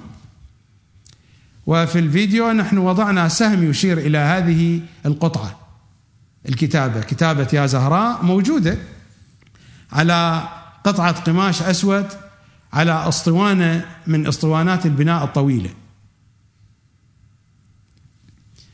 فهم يقيمون هذه الحفلات بحجة أن هذه البناية من أين يصرف عليها، وهذه المليارات التي تحصدونها أين تذهب هذه الأموال الطائلة؟ يعني ينفق على مؤسسة شيعية من أجور الرقص والغناء والحفلات الصاخبة والماجنة، وتعطل مجالس الزهراء في أيام شهادة الزهراء. أي إحياء للأمر هذا؟ وهذا الأمر دام سنين وأبلغت به المرجعية، وأرسل هذا الفيديو إليهم، وذهب أناس واشتكوا، والقصة طويلة وأنا هنا لا أريد أن أفصل كثيرا. وهذه القضية حقيقية ودقيقة 100%. نعم، هناك عمائم التثويل المغناطيسي كذبوني وقالوا بأني كذاب، ولكنني أقول لهم وستعرض لهم، أقول لهم أنا لست مجنونا أضع رقبتي تحت طائلة القانون هنا.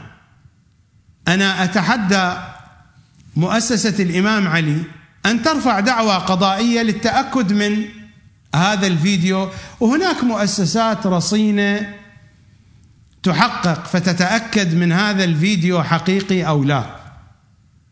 هناك أشياء أخرى سأضيفها. أنا سآتي بشهود وبحقائق، هذه قضية ثابتة ويعرفها الكثيرون ممن يعيشون في لاهاي وفي هولندا. هذا مثال من أمثلة فساد المؤسسات التابعة للمرجعية. الفساد في المؤسسات الموجودة في العراق أو بلدان أخرى أكثر وأكثر ونحن نعرفه، لكننا لو تكلمنا وذكرنا التفاصيل سنؤذي أناسا هناك من دون ذنب، مجرد أنهم يعملون في هذه المؤسسات، وإلا التفاصيل موجودة عندنا. وسأتعرض لبعض هذه المؤسسات أثناء الحديث في هذا البرنامج، وسأعطيكم علامة حقيقية تمسكونها بأيديكم.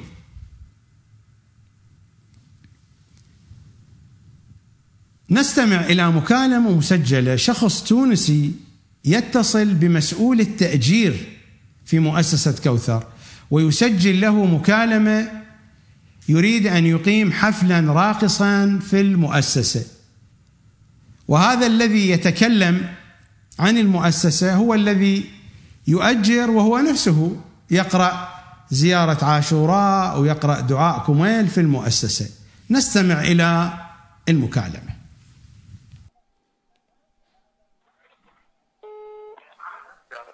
السلام عليكم. عليكم السلام ورحمة الله وبركاته. معي الأخ ياسين. نعم تفضل. طيب أنا الآن تكلمت مع تونس لأن عندي ناس جايين من تونس. نعم. وعاوزين يعني مهم جدا يوم 22 واحد يوم الأحد، لأنه مطير ويختفت من تونس. حاضرين إن شاء الله يوم 22 محجوز هذا اليوم يا أخي. كيف يوم الأحد؟ محجوزة الجمعة محجوز، لأنه عندي مشكلة لازم نجيب محجوز يوم الأحد 22 واحد. نعم محجوز. و22 واحد إيه كذلك محجوز. وأنت 20 واحد كذلك محجوز. هو جمعة وسبت وأحد محجوز. اوكي انت عندك يوم شغل مشغول باش نقدر يعني 28 ما محجوز. 28 ما محجوز. اي نعم. اوكي الان عاوز لو سمحت ان تاكد لي تحجز لي 22 واحد. وانا ان شاء الله نجيك بكره نعم. نشوف القاعة. نعم. ونتفاهموا على الثوم، على الثمن يعني على الإيجار. وتوريني انت كل حاجة. اما يعني من فضلك اكد على 22 واحد تحطوا لي محجوز. اسمي زكريا عثمان. 28 واحد ان شاء الله. ان شاء الله. سجلت اسمي زكريا عثمان. نعم. اوكي. عايزين نعمل عرس وتكون يعني سالة كويسة ومجموعين يعني من فضلك. انا عاوز اسمع الرجاله والنساء مع بعض. يعني انت شوف القاعة وبعدين نتفاهم عن التفاصيل. لكن يعني هي متأكد منها انت، لان انا عارف المهم عندي انا لازم ان الرجاله والنساء والحريم يكونوا مع بعضهم. لان نفرق بيناتهم، ما نحن تونس عنا عادي. طيب انت شنو تعمل مع عندك فرقة موسيقية لو شنو؟ انت عندك فرقة موسيقية لو عندك لا ما عندي. انا انت شنو راح تعمل؟ لا موسيقى تونسية، فلكلور تونسي ورقص وغنى ومغني. انا عندي مغني. يعني احنا لايف ميوزك، يعني اللايف ميوزك ما مسموحة عندنا. ميوزك معناه ما فيش موسيقى.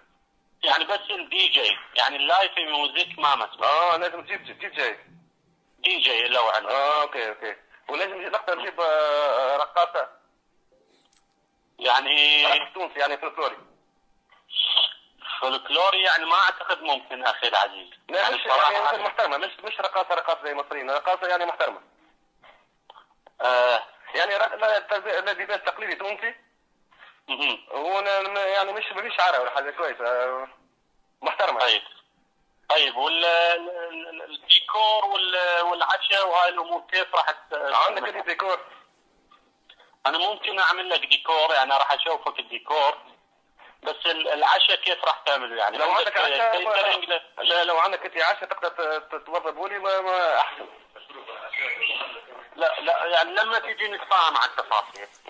اوكي ماشي. بكره لما تيجي نقص معي المشروب ولا عندك مشروب يعني؟ مشروب شنو تقصد يعني؟ كحول؟ لو في ناس يشرب كحول وفي ناس مش كثير يعني كحول. لو ممكن لا كحول ممنوع عندنا يعني. منع بد ما مسموح نهائيا. اوكي نهائيا. اوكي نجيب مشروب كولا فانتا وجو. اي نعم. عصير لانه نعم. اوكي لما تجي بكره ان شاء الله. بكره ننظم الامور ان شاء الله. اي ساعه تجي؟ نجيك ساعه واحدة ان شاء الله. واحدة بكره. طب اسمح لي اسمك الكامل باش نعرف ما شكون نتكلم لما نيجي. انا ياسين. واللقب يعني ياسين المفرجي. بارك الله فيك. شكرا سيدي. بكره غدوه ان شاء الله. السلام عليكم. حياك الله. السلام عليكم. ياسين المفرجي مسؤول التأجير في هذه المؤسسة، وله علاقة خاصة جدا وخصيصة بالسيد مرتضى الكشميري، ويعتمد عليه تمام الاعتماد، وهو نفسه القارئ الذي يقرأ الأدعية والزيارات في المؤسسة، هو الذي يؤجر لهذه الفرق الراقصة. وأنتم لاحظتم الأيام محجوزة لمن؟ محجوزة لهذه الفرق الراقصة. ياسين المفرجي بإمكانه أن يرفع دعوى ويقول هذا التسجيل مزور، أو يفحص، والشخص التونسي الذي اتصل موجود، ونحن مستعدون لتحمل المسؤولية. هذا الاتصال حقيقي 100%. ياسين المفرجي شخصية موجودة إلى الآن في مؤسسة الكوثر. ما عندنا مشكلة مع ياسين المفرجي، ما عندنا مشكلة معه، ولكن لو أراد أن يرفع دعوى على قناة القمر فليرفع للتأكد من هذه التسجيلات الصوتية. نحن مستعدون لذلك، نحن متأكدون من صحة هذه الوثائق 100%، تريليون في المئة. ماذا استمعتم في المكالمة؟ الأيام كلها محجوزة لفرق الرقص والغناء، هذا واحد. اثنين، الجماعة ما عندهم لايف ميوزك. لايف ميوزك يعني أن يأتي مغني ومعه مثلا الجيتار ويعزف موسيقى، ولكن هو سأله عندك فرقة موسيقية؟ يعني إذا عنده فرقة موسيقية ما في إشكال. هم ما عندهم فرقة موسيقية. اللايف ميوزك يعني المؤسسة لا تهيئ موسيقى حية، وإنما ماذا تهيئ؟ هيئت لهم جهاز الدي جي. جهاز الدي جي تعرفون أين يستعمل؟ هذا الجهاز هو الجهاز الأول المستعمل في المراقص، في الديسكوات وفي البارات. يعني مؤسسة الكوثر حالة حال الديسكوات المراقص وحالة حال البارات، بسبب بركات صهر المرجعية الحبيب سماحة السيد مرتضى الكشميري دامت إفاضاته. دي جي، طبعا الدي جي الأغاني فيه أحلى تكون، الموسيقى أحلى والاختيارات يعني أجمل وأحلى من مغني يأتي يغني. وعادة مثل مؤسسة الكوثر لا يأتي فيها مغني من الدرجة الأولى، حتما من الدرجة الخامسة السادسة.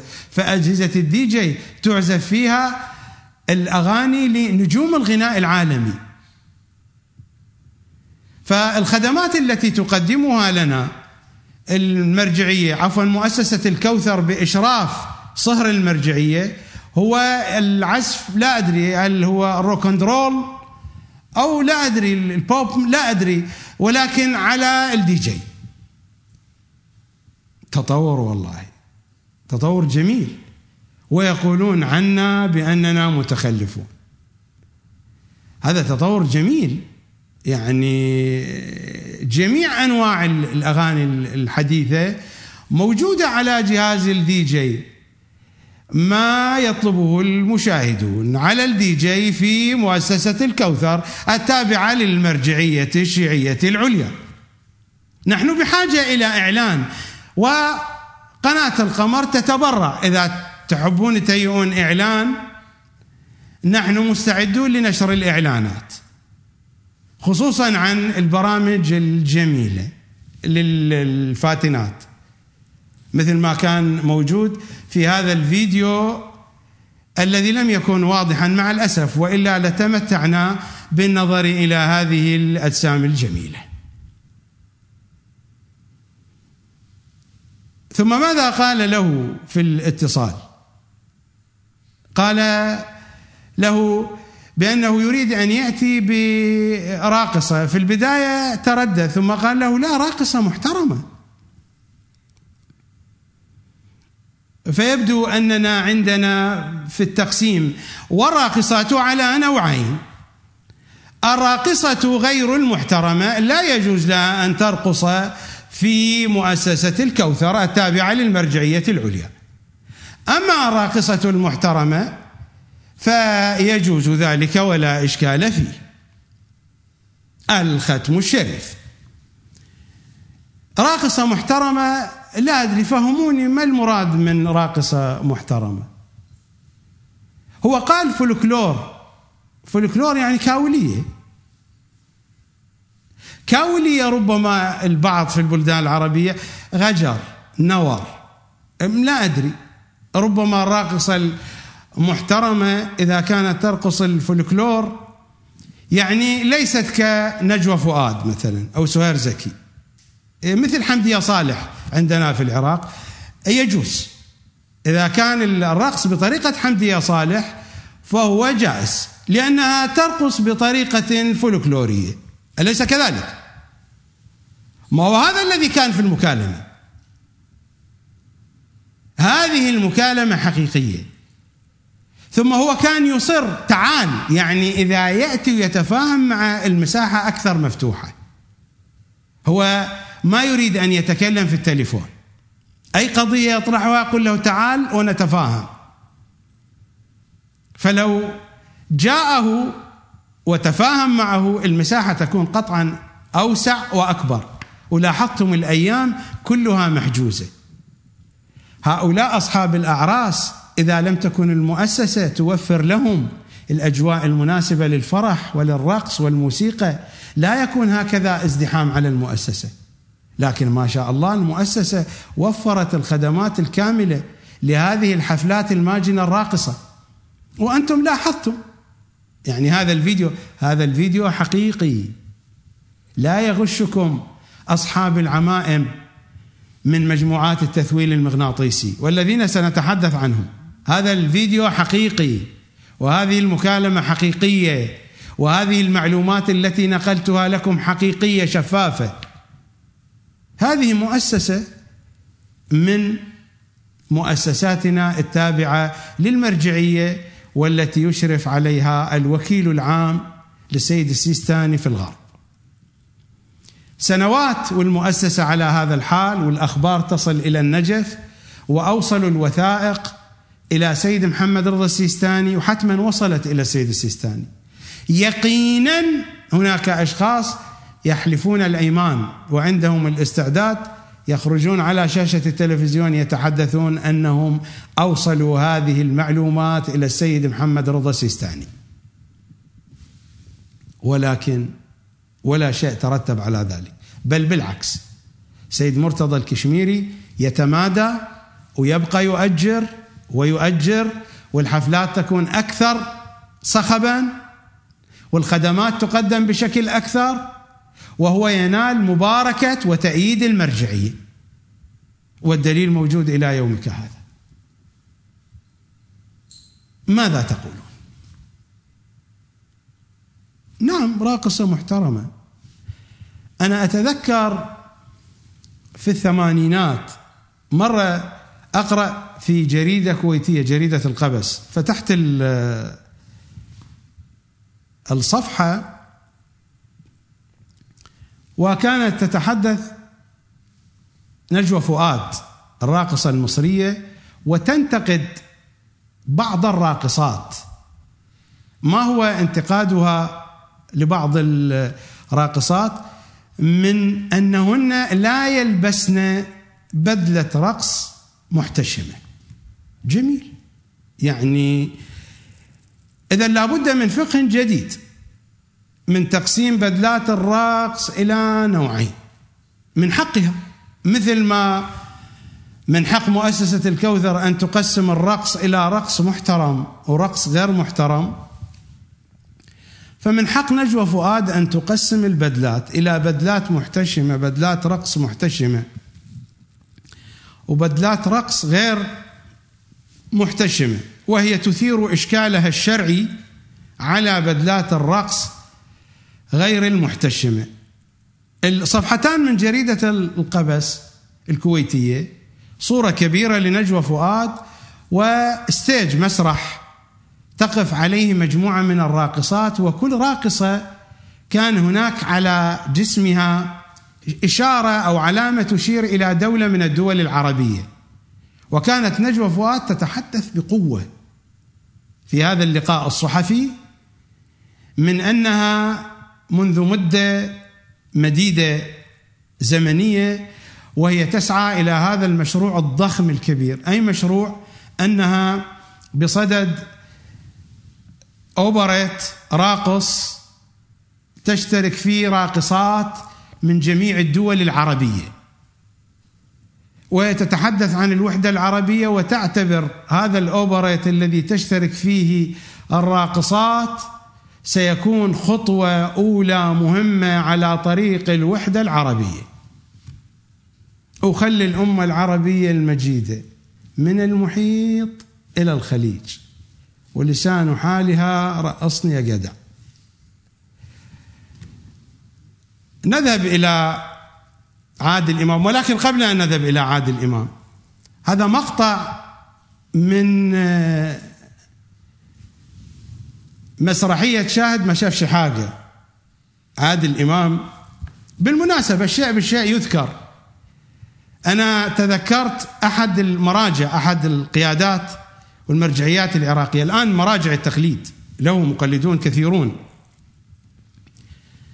في الثمانينات كان معجبا جدا بهذه المسرحية. أصلا نحن ما سمعنا بهذه المسرحية إلا من خلاله، لأنه ما كان هناك تلفزيون عربي في إيران في بداية الثمانينات، فكان معجبا بهذه المسرحية ويستشهد بمقاطع منها حتى في حديثه. لا أدري في البحث الخارج كان ينقل منها أو لا، ولكن كان يستشهد اقتداء بمرجعنا الكبير العظيم على رأسي. هذا المشهد من عادل إمام. نحن مع عادل إمام. هو اسمه ايه؟ عظيم جدا، انت انسان مسؤول ومحل ثقه وعلى خلق. صح. ورضيت تسكن فوق واحده رقاصه وسمعتها مش كويسه؟ اصل ما حصلش. بيقول ما حصلش. استاذ فرحان عبد البصير. نعم. انت بقالك قد ايه يا ابني في سكنك الحالي؟ 3 سنين. عظيم جدا. وطبعا الست عنايات ساكنه عند منك في البيت. ايوه. يبقى لازم ما سمعتش منها اي حاجه وحشه تدل على انها ست مستهتره، والا كنت سيادتك عزلت. يا بيه لو كل واحد عزل عشان تحتي واحده رقاصه البلد كلها هتبات في الشارع.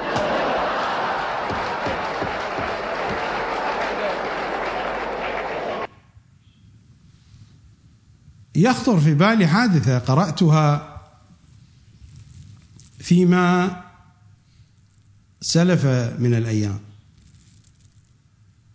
لا أتذكر، ربما قبل 30 سنة، حادثة عن أهل حمص، ربما تكون ملفقة ربما تكون حقيقية، ولكن الشيء بالشيء يذكر. هكذا تقول الحكاية. تقول الحكاية أن رجلا مسافرا كان مستطرقا فدخل إلى مدينة حمص، مدينة حمص الشامية المعروفة، فدخل إلى مدينة حمص وصادف دخول هذا الرجل وقت أذان الظهر. استمع إلى المؤذن، وإذا هذا المؤذن يؤذن بشكل غريب. كيف كان يؤذن؟ بعد التكبير قال: أشهد أن لا إله إلا الله وأهل حمص يشهدون أن محمد رسول الله. قال: ما هذا الأذان؟ يعني فقط أهل حمص يشهدون من دون المسلمين أن محمد رسول الله؟ فدخل إلى المسجد يبحث عن أحد يريد أن يسأل عن هذا الأمر، فقال: من المسؤول هنا؟ قالوا: إمام الجماعة. أين هو؟ قالوا: إمام الجماعة يصلي. ذهب إلى المحراب فوجد إمام الجماعة واقفا في المحراب على رجل واحدة، والرجل الثانية أخرجها من المحراب وكانت ملطخة بالغائط. فقال: يعني أنا أشتكي لهذا الأحمق، أي صلاة هذه؟ وقف في المحراب على رجل واحدة وأخرج رجلا ثانية هكذا بشكل مائل ملطخة بالغائط. قال: من هنا متولي عن هذا المسجد، مسؤول عن هذا المسجد؟ قالوا: في الصفحة الثانية، في الجهة الثانية هناك يجلس. فذهب إلى الجهة الثانية من المسجد، وإذا بالرجل قال: أنت المتولي، والناس حوله يبيع والناس تشتري. ماذا يبيع؟ يبيع خمر، أواني الخمر موجودة، وهو قد فتح المصحف في حجره ويحلف أيمان بالمصحف وحق هذا القرآن أن هذا الخمر ليس مغشوشا. قال: ما هذا؟ المؤذن لا يؤذن مثل الناس، إمام الجماعة لا يصلي مثل الناس، متولي الجامع يبيع خمر ويحلف بالقرآن أن هذا الخمر غير مغشوش. يا جماعة، من هو المسؤول الكبير هنا في هذه المدينة؟ قالوا: قاضي القضاة. أين دار القضاء؟ في المكان الفلاني. ذهب وقت الظهر،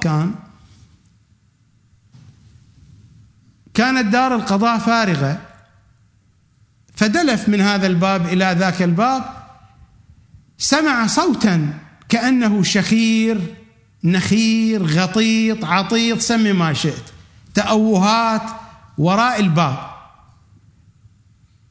طرق الباب، ما أحد أذن له، دفع الباب، ولقد وجد شيئا غريبا. وجد رجلين عراة، أحدهما يلوط بالآخر. من؟ القاضي هو الذي يلاط به، قاضي القضاة. وهناك شاب في مقتبل الشباب يلوط بهذا القاضي.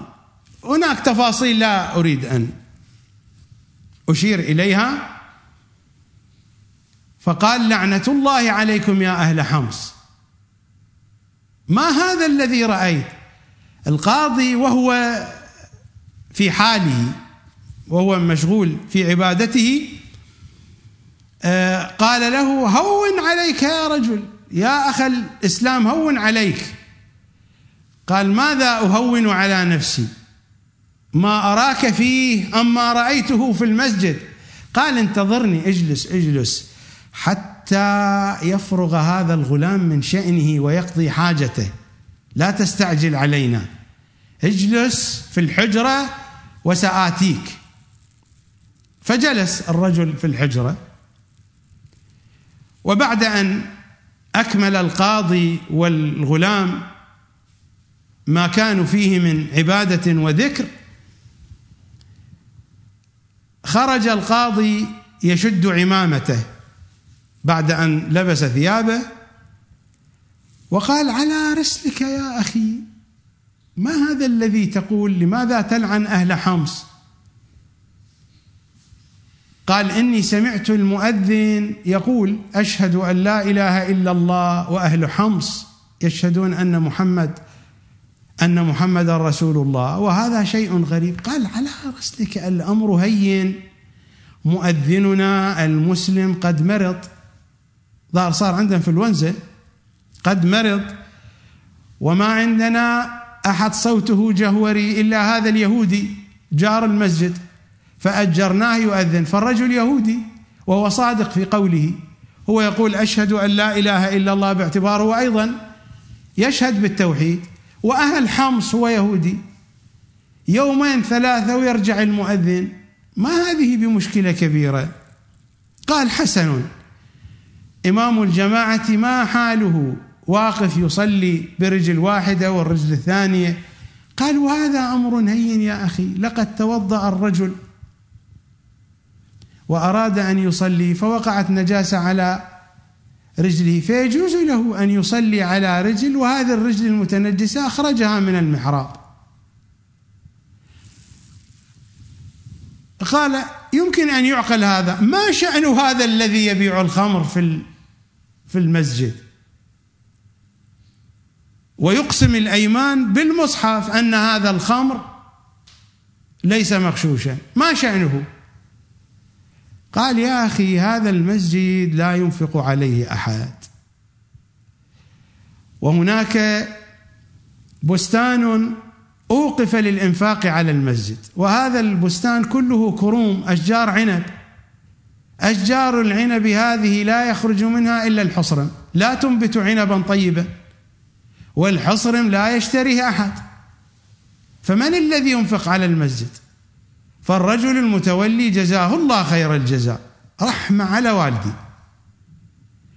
ماذا يصنع؟ يأخذ الحصرم فيصنع منه خمرا، بعد ذلك يضعه في القناني في الأواني، والرجل حقيقة لا يغش، الخمر كان صافيا خالصا، رجل صادق، فهو يحلف في المصحف بأن هذا الخمر ليس مغشوشا، وهو صادق في ذلك، ويبيع الخمر ويصرف على مؤسسة الكوثر، عفوا يصرف على المسجد. قال: هذه فهمناها، أنت طرقعتك شنو؟ أنت قضيتك شنو؟ أنت ما هي مصيبتك؟ قال: وأنا قضيتي أهون من كل ما مر.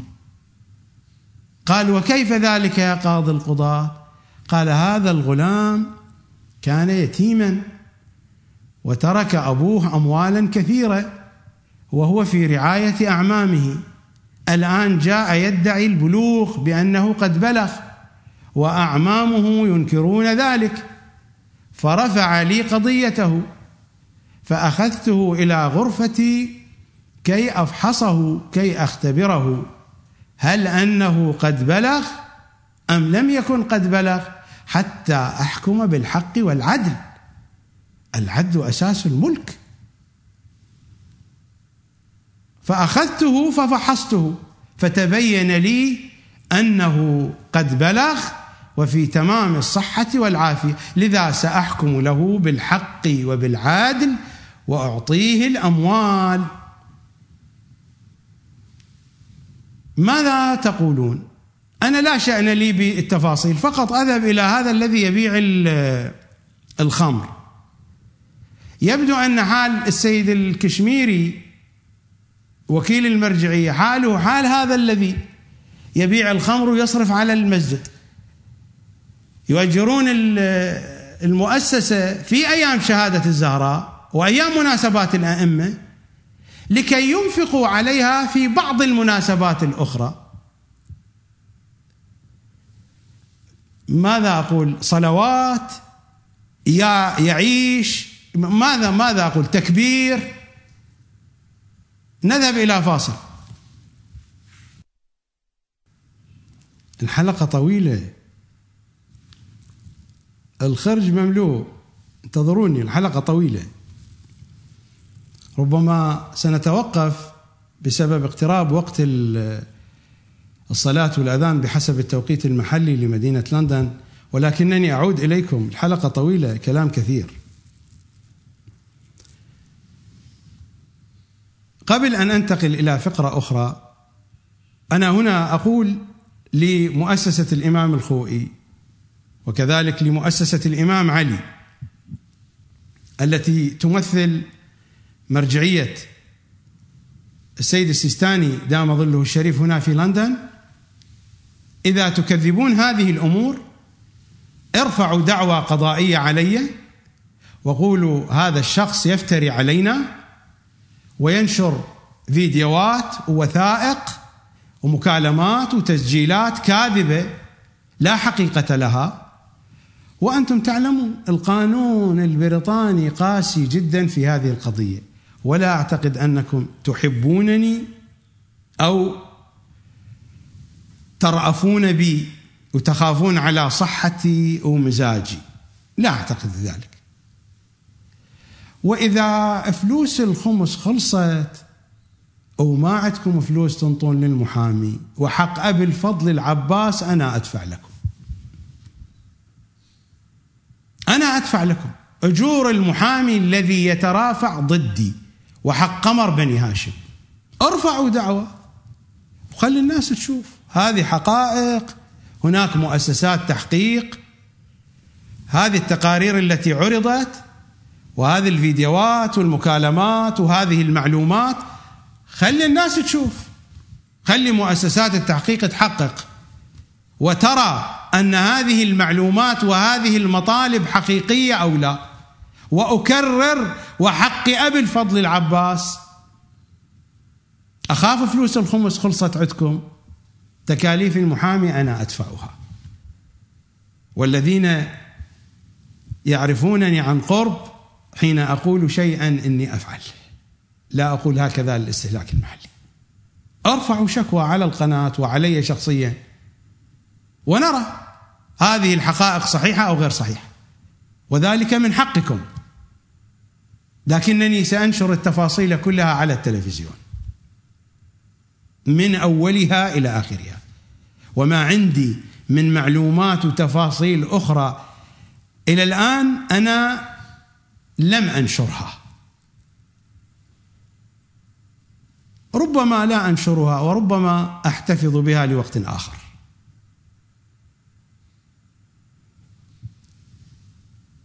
فقط أشير للمشاهدين حذاري من عمائم التثويل المغناطيسي، حذاري. سأعرض لكم مثالا ومصداقا واضحا من عمائم التثويل المغناطيسي، وأنا أعتقد الرجل لا يقصد تثويلكم ولكنهم ثولوه هو فثولكم عبر الفضائيات. أنا هذا الرجل أحترمه، لكن الرجل كثيرا ما يتهجم علي في التلفزيون، وكل ما قاله وحق حسين كذب في كذب، كل ما قاله، لكن لا أبالي، لا يهمني ذلك. المعلومات التي قالها خاطئة في كل المكالمات التي جرت معه. وعلى سبيل المثال سأعرض لكم هذا الفيديو، مكالمة بشكل مباشر شيخ علي الكوراني، وهو يكذب ما نشر أو ما نشرته أنا في برنامج الكتاب الصامت سنة 2014 ميلادي، فيقول هذه أكاذيب وأنا كذبتها. نستمع ونشاهد الشيخ الكوراني في مشهد من مشاهد التثويل المغناطيسي. سؤال حول شبهات الغزي حول المرجعية. غفر الله لهذا الغزي، عنده أفكار حلوة ومكان يطرح شيء مخالف لمشهور الشيعة، ثم بلش قصف في زيد وعمر من المراجع، والذي يتكلم على المراجع يضر نفسه هو كناطح صخرة يوما ليوهنها فلم يضرها وأوهى قرنه الوعل. وهذا نحن ما نقبل أي كلام. مراجعنا ما نقول معصومين، لكنه في مقام عالي، وهؤلاء هم الذين يمثلون الأئمة عليهم السلام ويمثلون المذهب، ما نقبل به الكلام عليهم. عندك إشكال علمي، تفضل هشكل إشكالا علميا، لكن تهم ومكذوبات. أنا حققت في كذبة كذبها هذا الغزي، يقول عن مركز في هولندا، مركز أخذه السيد السيستاني، أن هذا يؤجر مرقص. أنا مدعو له، كم مرة رحت حضرت فيه، كان بالأساس مرقص واشتروه، كان مرقصان، كان مكان حفلات وما شابه، حرروه طهروه شطفوه، وصار يذكر فيه الله ورسوله وأهل بيته، يقام فيه مناسبات الدينية والمحاضرات الدينية. ما هذا الكلام؟ يكذبون صراحة، وهذا يضرهم ويرجع عليهم أيضا. التعليق يأتي في الجزء الثاني من البرنامج. وقت الأذان والصلاة صار قريبا، أترككم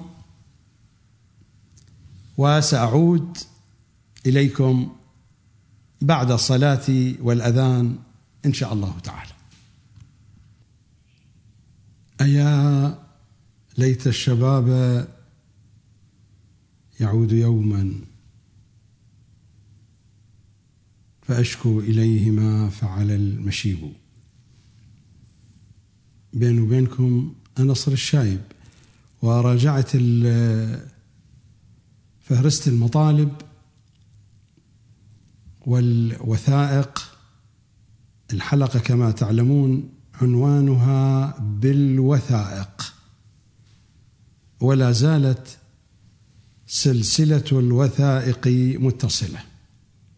فحين راجعت فهرست الوثائق التي أريد عرضها